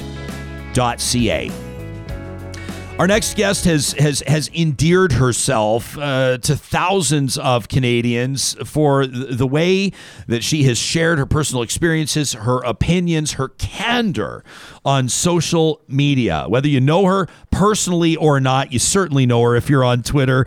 Dr. Fiona Mattatall is a doctor of obstetrics and gynecology based out of the province of Alberta, making her Real Talk debut today. Welcome to the show, Doctor. Did I pronounce your last name correctly? We've never met in person. No, you got it bang on. It's great to have you here. I've been so curious even to see what you look like, because you have this great your profile picture, this awesome, wonderful. It's like a cartoon version. You got your mask on. You're a physician. It's come to represent your account. To me, has come to represent sort of somewhat of a trustworthy source for information and insight through the course of this pandemic. And I can't remember. I was racking my brain earlier and planning to talk to you. I'm like, did I follow her for years before the pandemic, or have I just felt a connection with her in the last year or so? Are you like old school? Have you been on? Are you an OG of social media, or was this something that came about as a result of the pandemic? I think I'm having those same feelings too, that I feel like I've known these people forever. I started on Twitter years ago when Chris Hadfield was up in the space station, and I went on Twitter to follow him. Then I didn't do much for a while, then just started, connecting on Twitter. And this last year has been huge in terms of connection, for good and for bad, with colleagues, with people, and just as a place to go to both rage and find some solace with other humans. Has that been, do you think that, has there been a need for an outlet like that in past that COVID-19 just exacerbated? With regards to like frustration or stress or rage, I would imagine that those aren't feelings that you felt just for the first time ever 14 months ago. How much has that changed? How much has the need for an outlet changed in the last while? I think, first off, for us Alberta physicians, it started before the pandemic, as I'm sure you're aware, as a place to come together and advocate not only for ourselves, but for our patients. As an Alberta physician who works in reproductive health, the raging started about 2 years ago with some changes and proposed changes to our patient care in this province. But I think what the pandemic has really forced us to do is to come together in spaces where we normally would have gone to a coffee shop, to a pub, get together, laugh, cry, and we don't have that now. So Twitter has become a place for all of that. And I think for many of us in Canada and Alberta, it's somewhat of a safe space. I find myself posting a tweet, then going, oh my God, I better delete that because there's language in there that could get me in trouble in terms of my job or insult somebody. So it's a place to come together and for the good and the bad. It's been fascinating to watch healthcare workers. It's been fascinating. I keep talking about this, how so when I win the lottery, because I got these big plans and I've already decided how I'm spending the $30 million and everything. And part of that is I can't wait to, I'm going to start doing long form documentaries. It's always been a dream of mine to do documentary films. And I think looking back on the impacts of COVID-19 and some of the trends, some of the things we saw, what will have a residual effect, what will go away, what will be but a memory, all these types of things, cultural influences, how we feel about masks, how people change the way they behave, physical distancing, spatial relationships, all these types of things.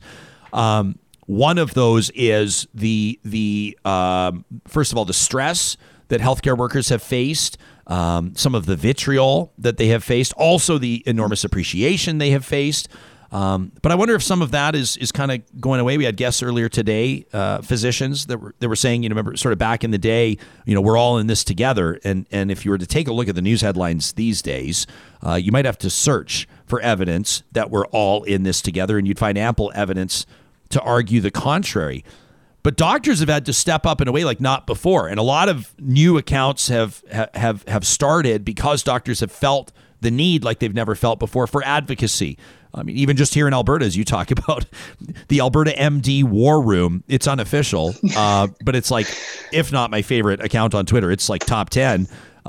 They're so proud, as they should be, that they have more Twitter followers than the $30 million a year War Room. But they've been fighting for Alberta doctors behind the scenes and doing a hell of a job of it.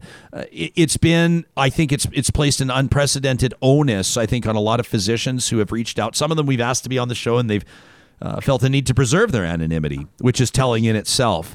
But this on a profession, and I'm not just talking doctors, nurses, healthcare workers, paramedics, whoever you want to talk about, respiratory therapists, that are already feeling pulled and strained and stressed and exhausted. And then there's the advocacy angle, which for many has been very unfamiliar. Mm-hmm. We're not trained to do this. For a lot of my colleagues I see on social media, we're at a stage in our career where we really don't have any shit left to give. We're speaking for ourselves, but sometimes for our younger colleagues or colleagues who aren't in a position where they can speak up. And it puts a target on your back as well as doing the work, but you get a thick skin and you just keep on going. So one of the reasons we reached out, I mean, I've been wanting to talk to you for a long time anyway, so thanks for doing this. But one of the reasons we reached out was a thread that you put out just a short time ago, yesterday, where you said, when all of this is behind us, there are a few Albertans you said that we need to give out awards to. And first up, the award for helping so many navigate vaccine booking. And you nominate the Vax Hunters, who we had on just a few days ago, just a couple of amazing people, a couple of remarkable people. You've nominated Robson Fletcher, who's done an incredible job with the CBC. Robson, in my mind, has been one of those that has really stepped up to make a major impact. You've nominated Julie Van Rosendahl, who joined us a few weeks ago. Julie is just obviously so amazing for her work. You say getting us going on sourdough starter and distracting our thinking. When she blew up that story about the changes in butter, that was what she was talking to us about. Who would have thought that an interview about butter would go 30 minutes and be absolutely amazing? But then you ask who else deserves awards and what should we call them and what should the recipients get? And we've been having some fun. Maybe we call them the Reject the Premise Awards. There's a whole lot of great suggestions. Where'd you get the idea? Where'd this come from? It just came to me yesterday. So I think, like many Albertans, last weekend was the worst. Your rage on Monday morning was catharsis for me and many of my colleagues. And I sat in a very low place over the weekend, thinking about the numbers on one hand, fellow Albertans behaving in ways that put the rest of us at risk, and the anger where that is not, it's thinking of themselves. They don't see what's happening to patients, to people in hospital, to those of us looking after our loved ones, our sick people in the province. So for me, the weekend was peak rage. And coming out of that, I was at work yesterday and I was on call at the hospital. So my day started in the emergency department, was called down by a fabulous colleague emergency physician, spoke to some of the nurses down there, all in PPE, doing the right things. Took a patient to the operating room, working with nurses, unit clerks, other physicians, everybody just doing the right thing quietly and greatly. And as I drove home, I was thinking, okay, got to get out of that bad headspace, because that's only really a few Albertans. They're having a big impact, but it's only really a few. This isn't my province. This is not who represents us.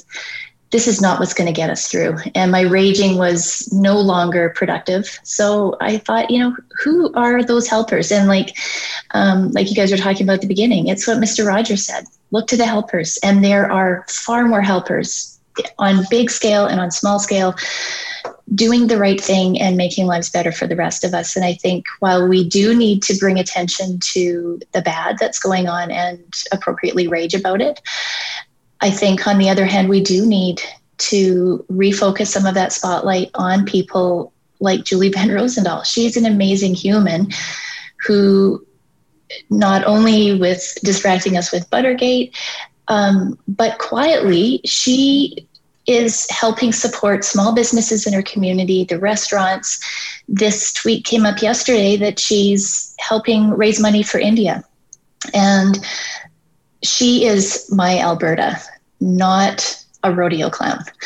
And so this is a very fresh new idea. I don't know what to call these awards. I loved that I've had over 30 nominations that followed my 3, and many who I feel bad that I missed. But a bunch of journalists were listed, and I think that's where the name, what was it? I Reject the Premise Award, which I think is fabulous. Yeah. I don't know why I'm thinking of, my mind goes in, I try to pull back the curtain so the audience can know what goes on between my ears while I'm having a conversation like this. And I think oftentimes in metaphors, because I think they cut to the chase. And I think of, the people that attended this rodeo over the weekend, and I'm thinking of them like mosquitoes, where you do not underestimate the mosquito. I mean, malaria is, if not the biggest killer in the world, it's among the biggest killer. I mean, mosquitoes in some parts of the world are absolutely deadly and can be a real problem. But a mosquito at a picnic as well, where you'd have all your friends together in a fabulous spread with the finest cheese and a nice chilled Gewürztraminer, as an example. Or I might be more of a Chablis guy right now, I'm feeling. And you were to allow a pesky mosquito to destroy the picnic, turn everyone against one another, send everybody home, feeling poisonous with elevated blood pressure and nothing but anger. You would have let this mosquito win, when the best way to deal with it is just to smack it down every once in a while. That's how you got to deal with it. And what I love about this is that whether or not there's ultimately going to be an awards show, and I'll donate my time to host it, that would be my honor to do so. Whether or not we get actual plaques or trophies or maybe a sash of some sort, whether or not we're able to gather and have a swanky catered event is irrelevant. What matters is that you've started a conversation on social media, which can be a real cesspool, and you've focused people, you've reminded people that like Mr. Rogers said so many years ago, we need, what his mom taught him, is we do need to look for the helpers, and we need to celebrate the people. I mean, I think, you talk about people that are putting on PPE. I think about the people that are disposing of the PPE.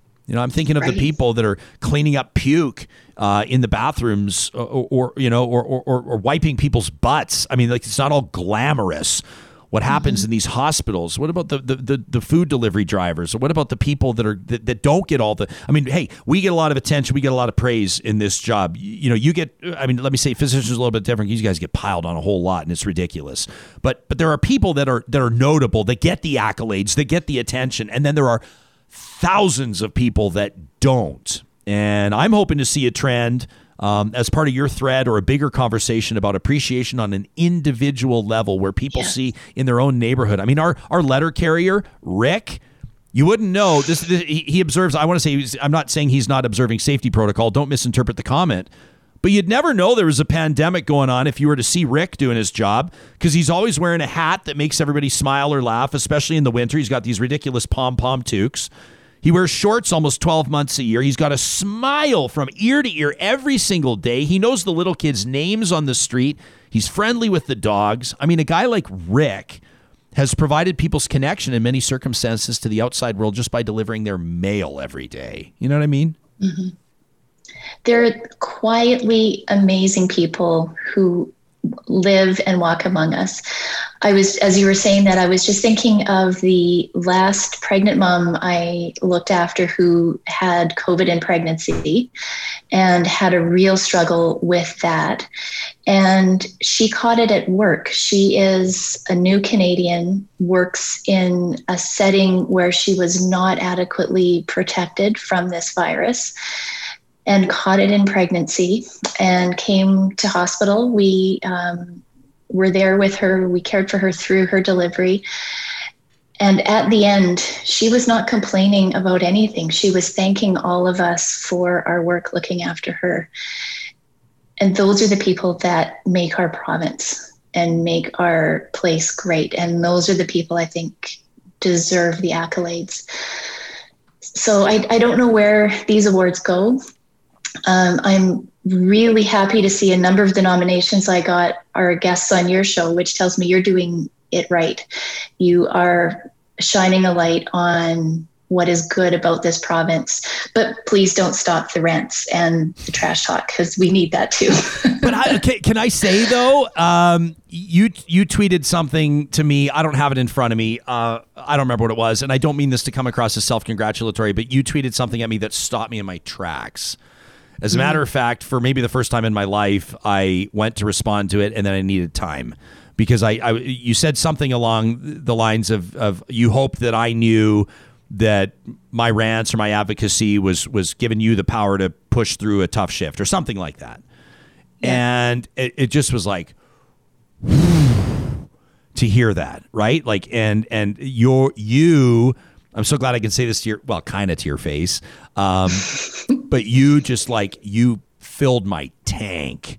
But to be vulnerable for a second and to be an open book, I struggle with it and wrestle with it because I am an emotional person. Anybody that knows me personally knows that I'm usually pretty funny. But sometimes I'm pissed. And when I am, I'm not always the best guy to be around because I wear my heart on my sleeve, and I always have. And I had to learn as a young man that I'm inclined to say things that can hurt people's feelings. I've had to learn to apologize in my life. I've had to learn to focus my rage. I mean, that's on my personal journey. So as a broadcaster sometimes, and people have seen it even on this show, sometimes I'll pull back the curtain, and sometimes I'll walk myself into territory where I'll make confident comments on things that not everyone will agree with because it's the way I feel and because I'm going to say it.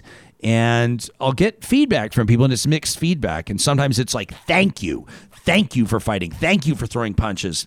And oftentimes it's not feedback like that. Oftentimes it's, implying that there's a negativity, that it's divisive, that it discourages people. It puts people in a bad headspace. I had to turn it off. You were taking me to a place that was not healthy. And I really wrestle with that because sometimes it's important to throw punches sometimes. And sometimes it's important to advocate and to, we talk to people on this show. Some of them will choose their words very carefully. Other people will shoot from the hip. Both of them can be effective approaches. But I've really struggled with it. And I think about it we're on the air for 2 hours a day. We're off for 22 hours a day. And I spend the 22 hours thinking about the two. Yeah. I can very much relate. And I think, and this is also part of what makes Alberta great, and we need to remember, is you struggling with that and bringing to the show that honesty. And that work helps us do our work, and our work helps keep the province going in terms of health. And the workers at Cargill, their work keeps us fed. And it's only as a society where we all contribute and elevate each other can we get out of this mess. Doctor, so here we are. I think that there is room for a conversation around, in all seriousness, some form of awards. I absolutely love it. If it ends up just being a hashtag, or if it just ends up being this thread that you started, which I'm so grateful for, I mean, I've found people, there's people on there. I mean, there's a lot of familiar. I mean, like Dr. Kasia Gasparovitz, who's been on the show before. She's got this her statistical, what she brings to the table from a numbers analysis and mapping standpoint, right? And then public health professionals that come in at a more sort of layperson's level to help us all understand some of the trends. I mean, there's just been so many different angles here, and I love that you've started the conversation. And by the way, you're still showing up for work every day and helping people out, which we appreciate very much. Thanks for doing the show. Keep it up. I bet you've gained some new fans here today from doing this interview, and just wait till the podcast hits this afternoon. Awesome. Thanks so much, Ryan. Keep up the good work. Thanks, Doc. Proud to consider you a friend. That's Dr. Fiona Mattatall, who's an Alberta-based obstetrician, a gynecologist.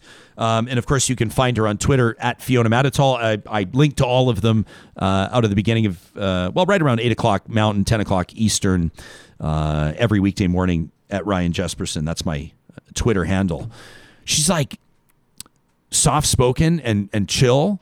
Yeah. But at the same time, like, her Twitter is unreal. She's just, you don't always have to be this like blustering. That's kind of what I'm getting at, I guess, in a way. Like, there's a time and a place for that.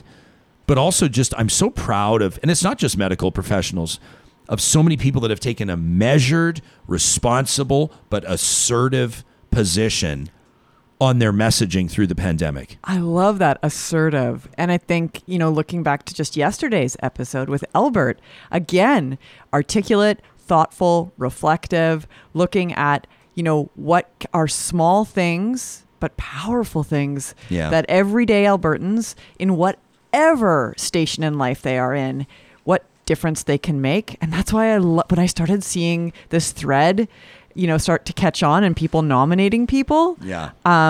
It just, I don't know. It was heartening. Very cool. Yeah. You think of what does assertive mean? There was a listener who I know means well for sure, and wrote into the show, sent us an email, and he was like, Jespo, you should debate the owner of the Whistle Stop Cafe, this cafe that was like locked up and chains around, chain link fence around it yesterday. You should debate him on the show. It would be like great interview. And I have no doubt it would be great. I mean, like watching the Harlem Globetrotters beat up on the Washington Generals is great. But we're not learning anything. But I just thought, what's the debate going to be about? Like, I believe in science. I don't believe in science. I win. Yeah. Debate done. Thanks for joining us on the show. Like, it's the assertive, like, to me, we need to address things like vaccine hesitancy. And I understand. I mean, someone will point out and say, boy, there was a case of blood clot from the AstraZeneca vaccine here. And someone's in a bad way or somebody's passed away. And then people will point out, well, hang on a second, though. There's been a handful of these out of millions of doses. And there's room around that. We have to address that. We have to have conversations around that kind of thing. Right? Absolutely. We have to have those conversations. But when it comes down to the basic, like, is COVID real? I'm not going to entertain debates about that. Right? I mean, there's ample evidence. There's ample evidence. Like, we are beyond that. We've moved past that. I mean, I know some folks have not, but it's at their own peril. But I mean, a flat Earth conference will get a couple thousand people to show up. So, like, you're not going to, you know what I'm saying? Like, you're not going to convince everybody all the time. And I think it's a bit of a fool's errand to try to do so. I want to show you a bit of audio, or rather a bit of video in just a second. This is amazing. But first, I want to remind you that the team at Alta Moving and Storage has been so proudly locally owned and locally operating in Alberta. They wanted to remind you that they are Alberta's movers.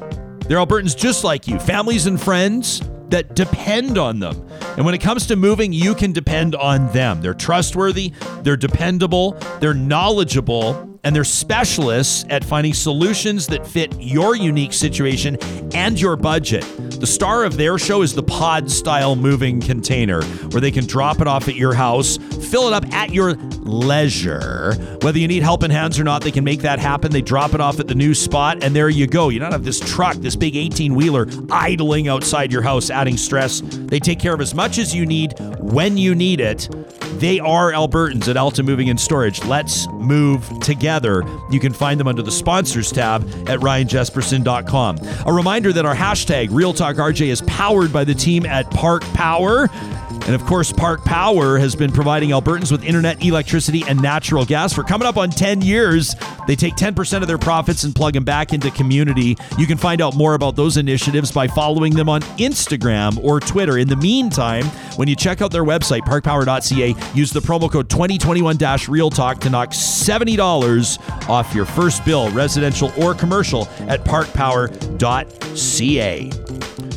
Your eyes just lit up. Am I allowed to ask why, or is this like a behind-the-scenes thing? I'm thrusting you into the spot. Your eyes lit up big time. They really did. Did we just confirm President Joe Biden on tomorrow's show, or what? No. Okay. But better news is that AHS says that in the first 40 minutes of online booking today, Yes. more than 16,000 appointments were made. Okay. In the first 40 minutes? Yeah. Is that good? I'm trying to figure out if that's good. That's a lot of 16 appointments. There's 4.5 million people here, though. I'm trying to figure out. In the first 40 minutes? Yeah, but 40 minutes is a long time. Oh my goodness. Like if the Rolling Stones were coming to Alberta in 40 minutes, they would sell way more than 16,000 tickets. But you have to also take into account I'm not trying to be cynical. What website they're using. Yeah.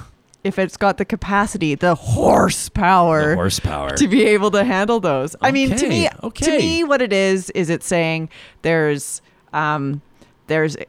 excitement. I don't know, excitement, but there's a willingness. There are people that are saying, I am now eligible. Get me in there. Get that syringe in my arm. Yeah. Now. Yeah. It looks like a lot of real talkers have been doing it. Scarlett's watching it. She says, Jespo, let Sarah have this one. It's not.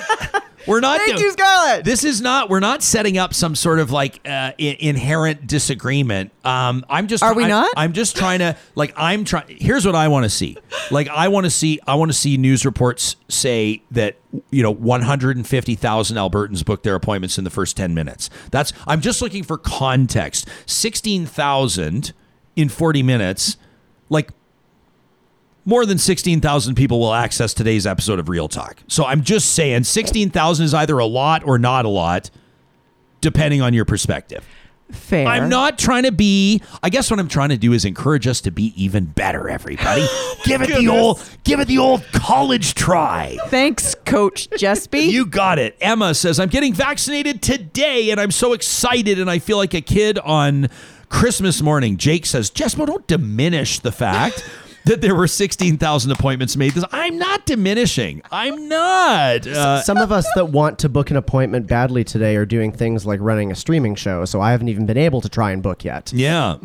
Others say, I agree. Sarah, my daughter who's 17, can't because we're in the middle of finding out if she has an immune disease. This from Tracy says, it breaks my heart. We're between a rock and a hard place. Filmmaker Mariah Braun's tuned in. What's up? It's good to hear from you. She says I started off with 50,000 people ahead of me, and 2 hours later I had my appointment booked for next Wednesday. Okay, so it sounds like demand's there. So maybe 16,000 booked appointments. There's probably a ton of people waiting to get in and be able to book, which is great. Ashley says, I logged on at 7:30 this morning. There were 25,000 people ahead of me. This is like the Stones are coming to town. You betcha. Right? You remember, were you ever the one that would like line up would you camp out ahead of time? Did you ever camp out to buy tickets for anything back in the day, in the olden days? In the olden days, no. Sam, did you ever camp out? No, the closest I've ever come is like I remember being in high school and like I could drive and I had a debit card, but I didn't have a credit card. So I would have to go to like a mall Ticketmaster kiosk and buy my tickets in person if there was a show coming up. So like that's the closest I've ever really come to that. It was always really exciting. It was really exciting when you got there though, right? And then they printed them off right at the time and they come off the printer and you'd have your tickets. Oh, it was like, I mean, okay, physical tickets are probably unnecessary nowadays, but I love the fact that I have like a drawer full of all the tickets from every show I've ever been to. Absolutely. I've been to a couple concerts where they rip the ticket stub in half and you're like, I know. No. You know what I'm going to do? I am going to call out my friend Vince by name because whenever he would buy tickets for the two of us to go to something, he'd fold them in half and put them in his wallet. And then I'd get to the show and he'd hand me my ticket and be like, you've already ruined it. Fair enough. No respect. I only have one ticket. but it's from the very first concert I ever went to. And it was like, I still have it, and I have it with the cassette tape that they gave out free at the concert. A free tape? Is Yep. a single or a full length? A single. Okay. Yeah. Well, are you going to tell us who it is? I feel like, well, now I have to. Yeah. Ani DeFranco. Oh, cool. That's a great. What do you? At just this little tiny theater on the U of A campus. I was in grade 7. Ooh. And it was just like, it was incredible. Andy Stachansky was the name of the guy that opened, and that was the tape that I got. But the actual ticket is Ani DeFranco. My very first concert, not including religious music, because that's a little bit different. You know, the band would come to the church. I don't really count that as my first concert. My first concert, Roxette. Get out of town! Oh, heck yeah. Heck yeah. World tour, Roxette, Calgary Saddledome, Stampede Saddledome, or whatever it was called at the time. Maybe it was the Canadian Airlines Saddledome. No, it's probably the Olympic Saddledome at the time. Would have been the Olympic Saddledome. Yeah, Roxette. On the floor. Me and my buddy Jamie Baker. Oh, yeah. Big deal. I love first and last name. Oh, yeah. Big deal. Jamie Baker. I haven't seen Jamie Baker in 30 years. I'd love to see that guy. Do you know yours, Sam? My first concert? Yeah. I was just thinking about that. My first big name concert. I mean, like, there's probably like some little sort of like, you know, locals and some like other stuff before then. But I remember my first big name concert was Santana. And it was totally by fluke. I went as a teenager to babysit my cousin so my aunt and uncle could go to the show. My aunt wasn't feeling well, so she gave me her ticket. And that was a lot of fun. That was really He's cool. unreal in concert. Oh, my God, yes. Carlos Santana. Yeah. Speaking of CDs and vinyl and tapes, you want to know one of the worst things that ever happened to me in my life? It's not true at all. I'm totally exaggerating. I'm driving. Doesn't matter that it was a white Jeep Cherokee 4x4 Sport. It just happened. I'd like to provide some context here. Stick shift, which was awesome. I miss driving a stick shift. I drive a stick every day. I love it. I miss it. Me too. Like learning how to power shift and just hammer that clutch and, anyway. And I pulled the Carlos Santana CD. I was coming out of the CD player and I put my finger into, and I had the CD in my hand, and then I had to downshift. And I did it with the hand holding the Carlos Santana CD and cracked the CD in half. No! Woo! And to this day, every time I think of Carlos Santana, I think of the cracked CD.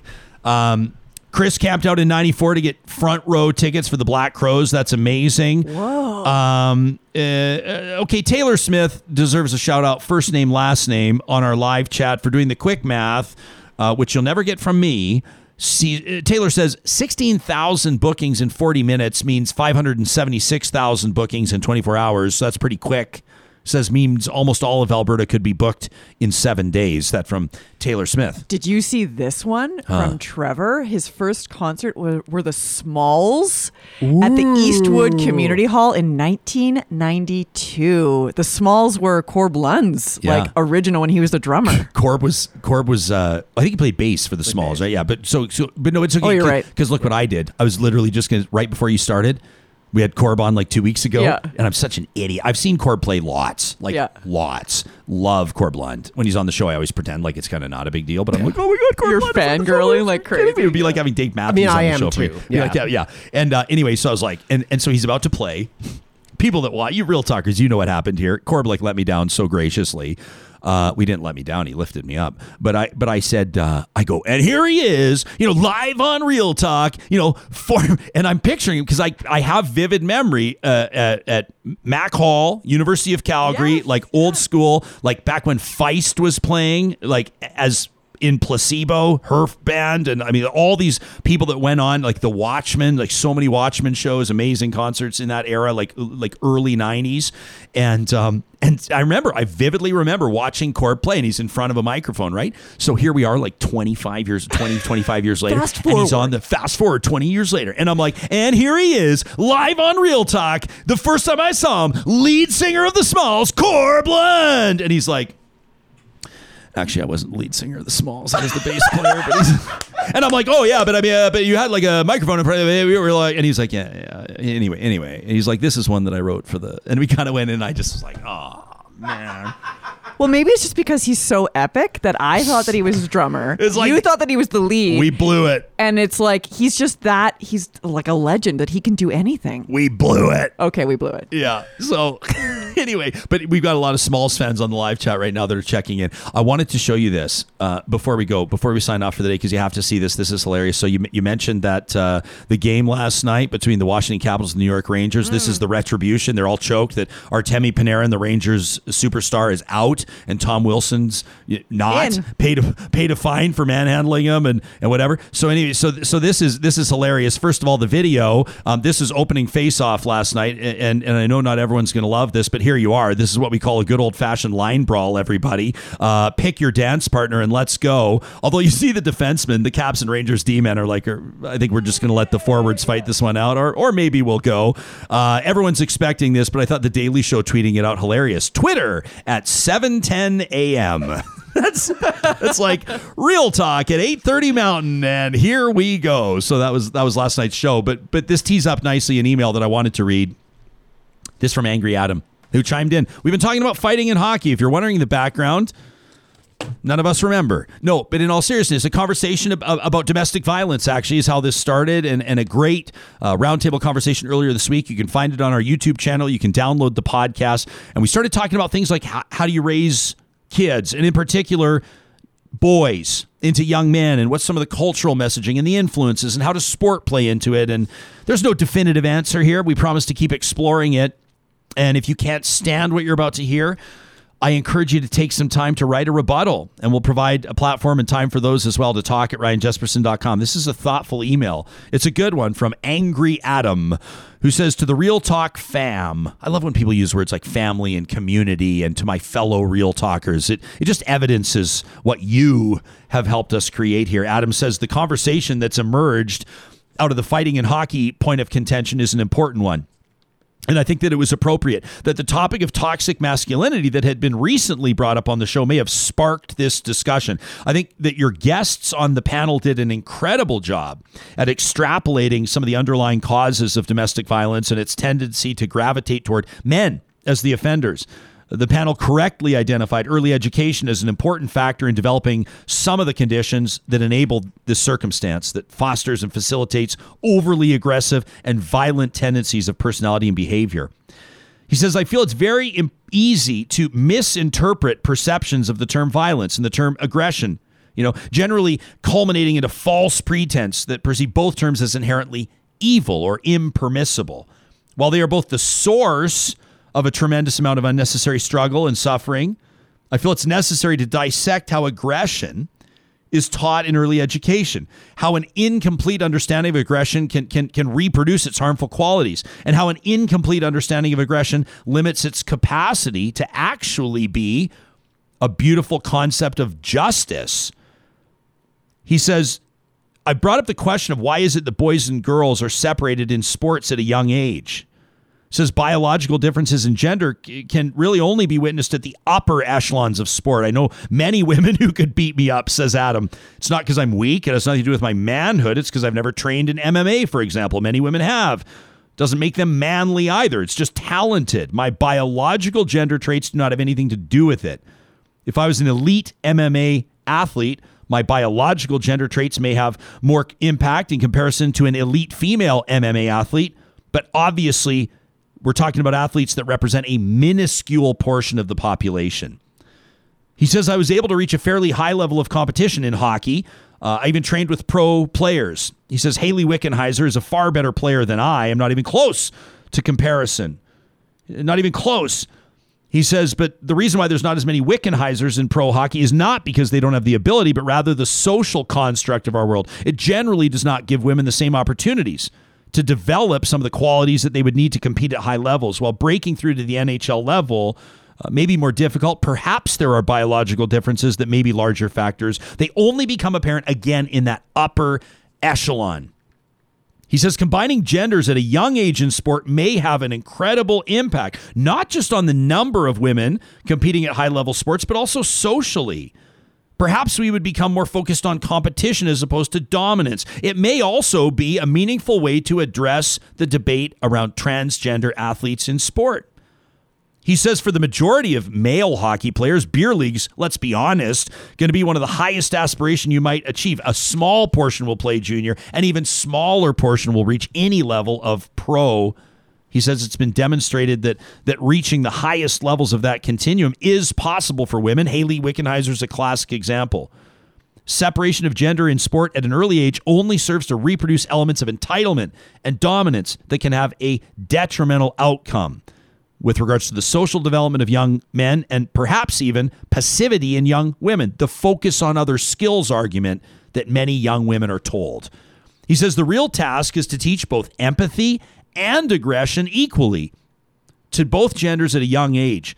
The purpose of this to develop an ability to possess both characteristics of empathy and aggression and critically assess which is needed given any given circumstance. An overly aggressive person is unable to apply empathy, and an overly empathetic person will be unable to express aggression. A person who demonstrates balance in this capacity will understand when either is necessary. He closes by saying fighting in hockey does, to a certain extent, express this sentiment.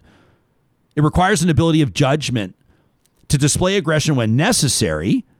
He says, for example, a player may receive a 4-minute major penalty for boarding, but the play itself may have been a malicious attempt to injure an opposing player. Perhaps that 4-minute penalty not enough of a deterrent when it comes to future action. As in society, the capacity to judge whether aggression is needed in certain circumstances comes from a capacity to understand empathy. Alternatively, it works in both regards, and it's worth a thought. That from Angry Adam. Argue with him, disagree with him, agree with him. Thoughtful. Brought something really interesting to the table. I love exploring the idea of, and I know this happens in some, like, for example, youth soccer. It happens in some levels, not maybe at the club level. Basketball. So you see boys and girls playing together, and it was a really interesting angle. When I was a kid, there wasn't a girls' soccer team. So I was on the boys' soccer team, and I loved it, and I kicked their asses. And it was, I don't know, to me, I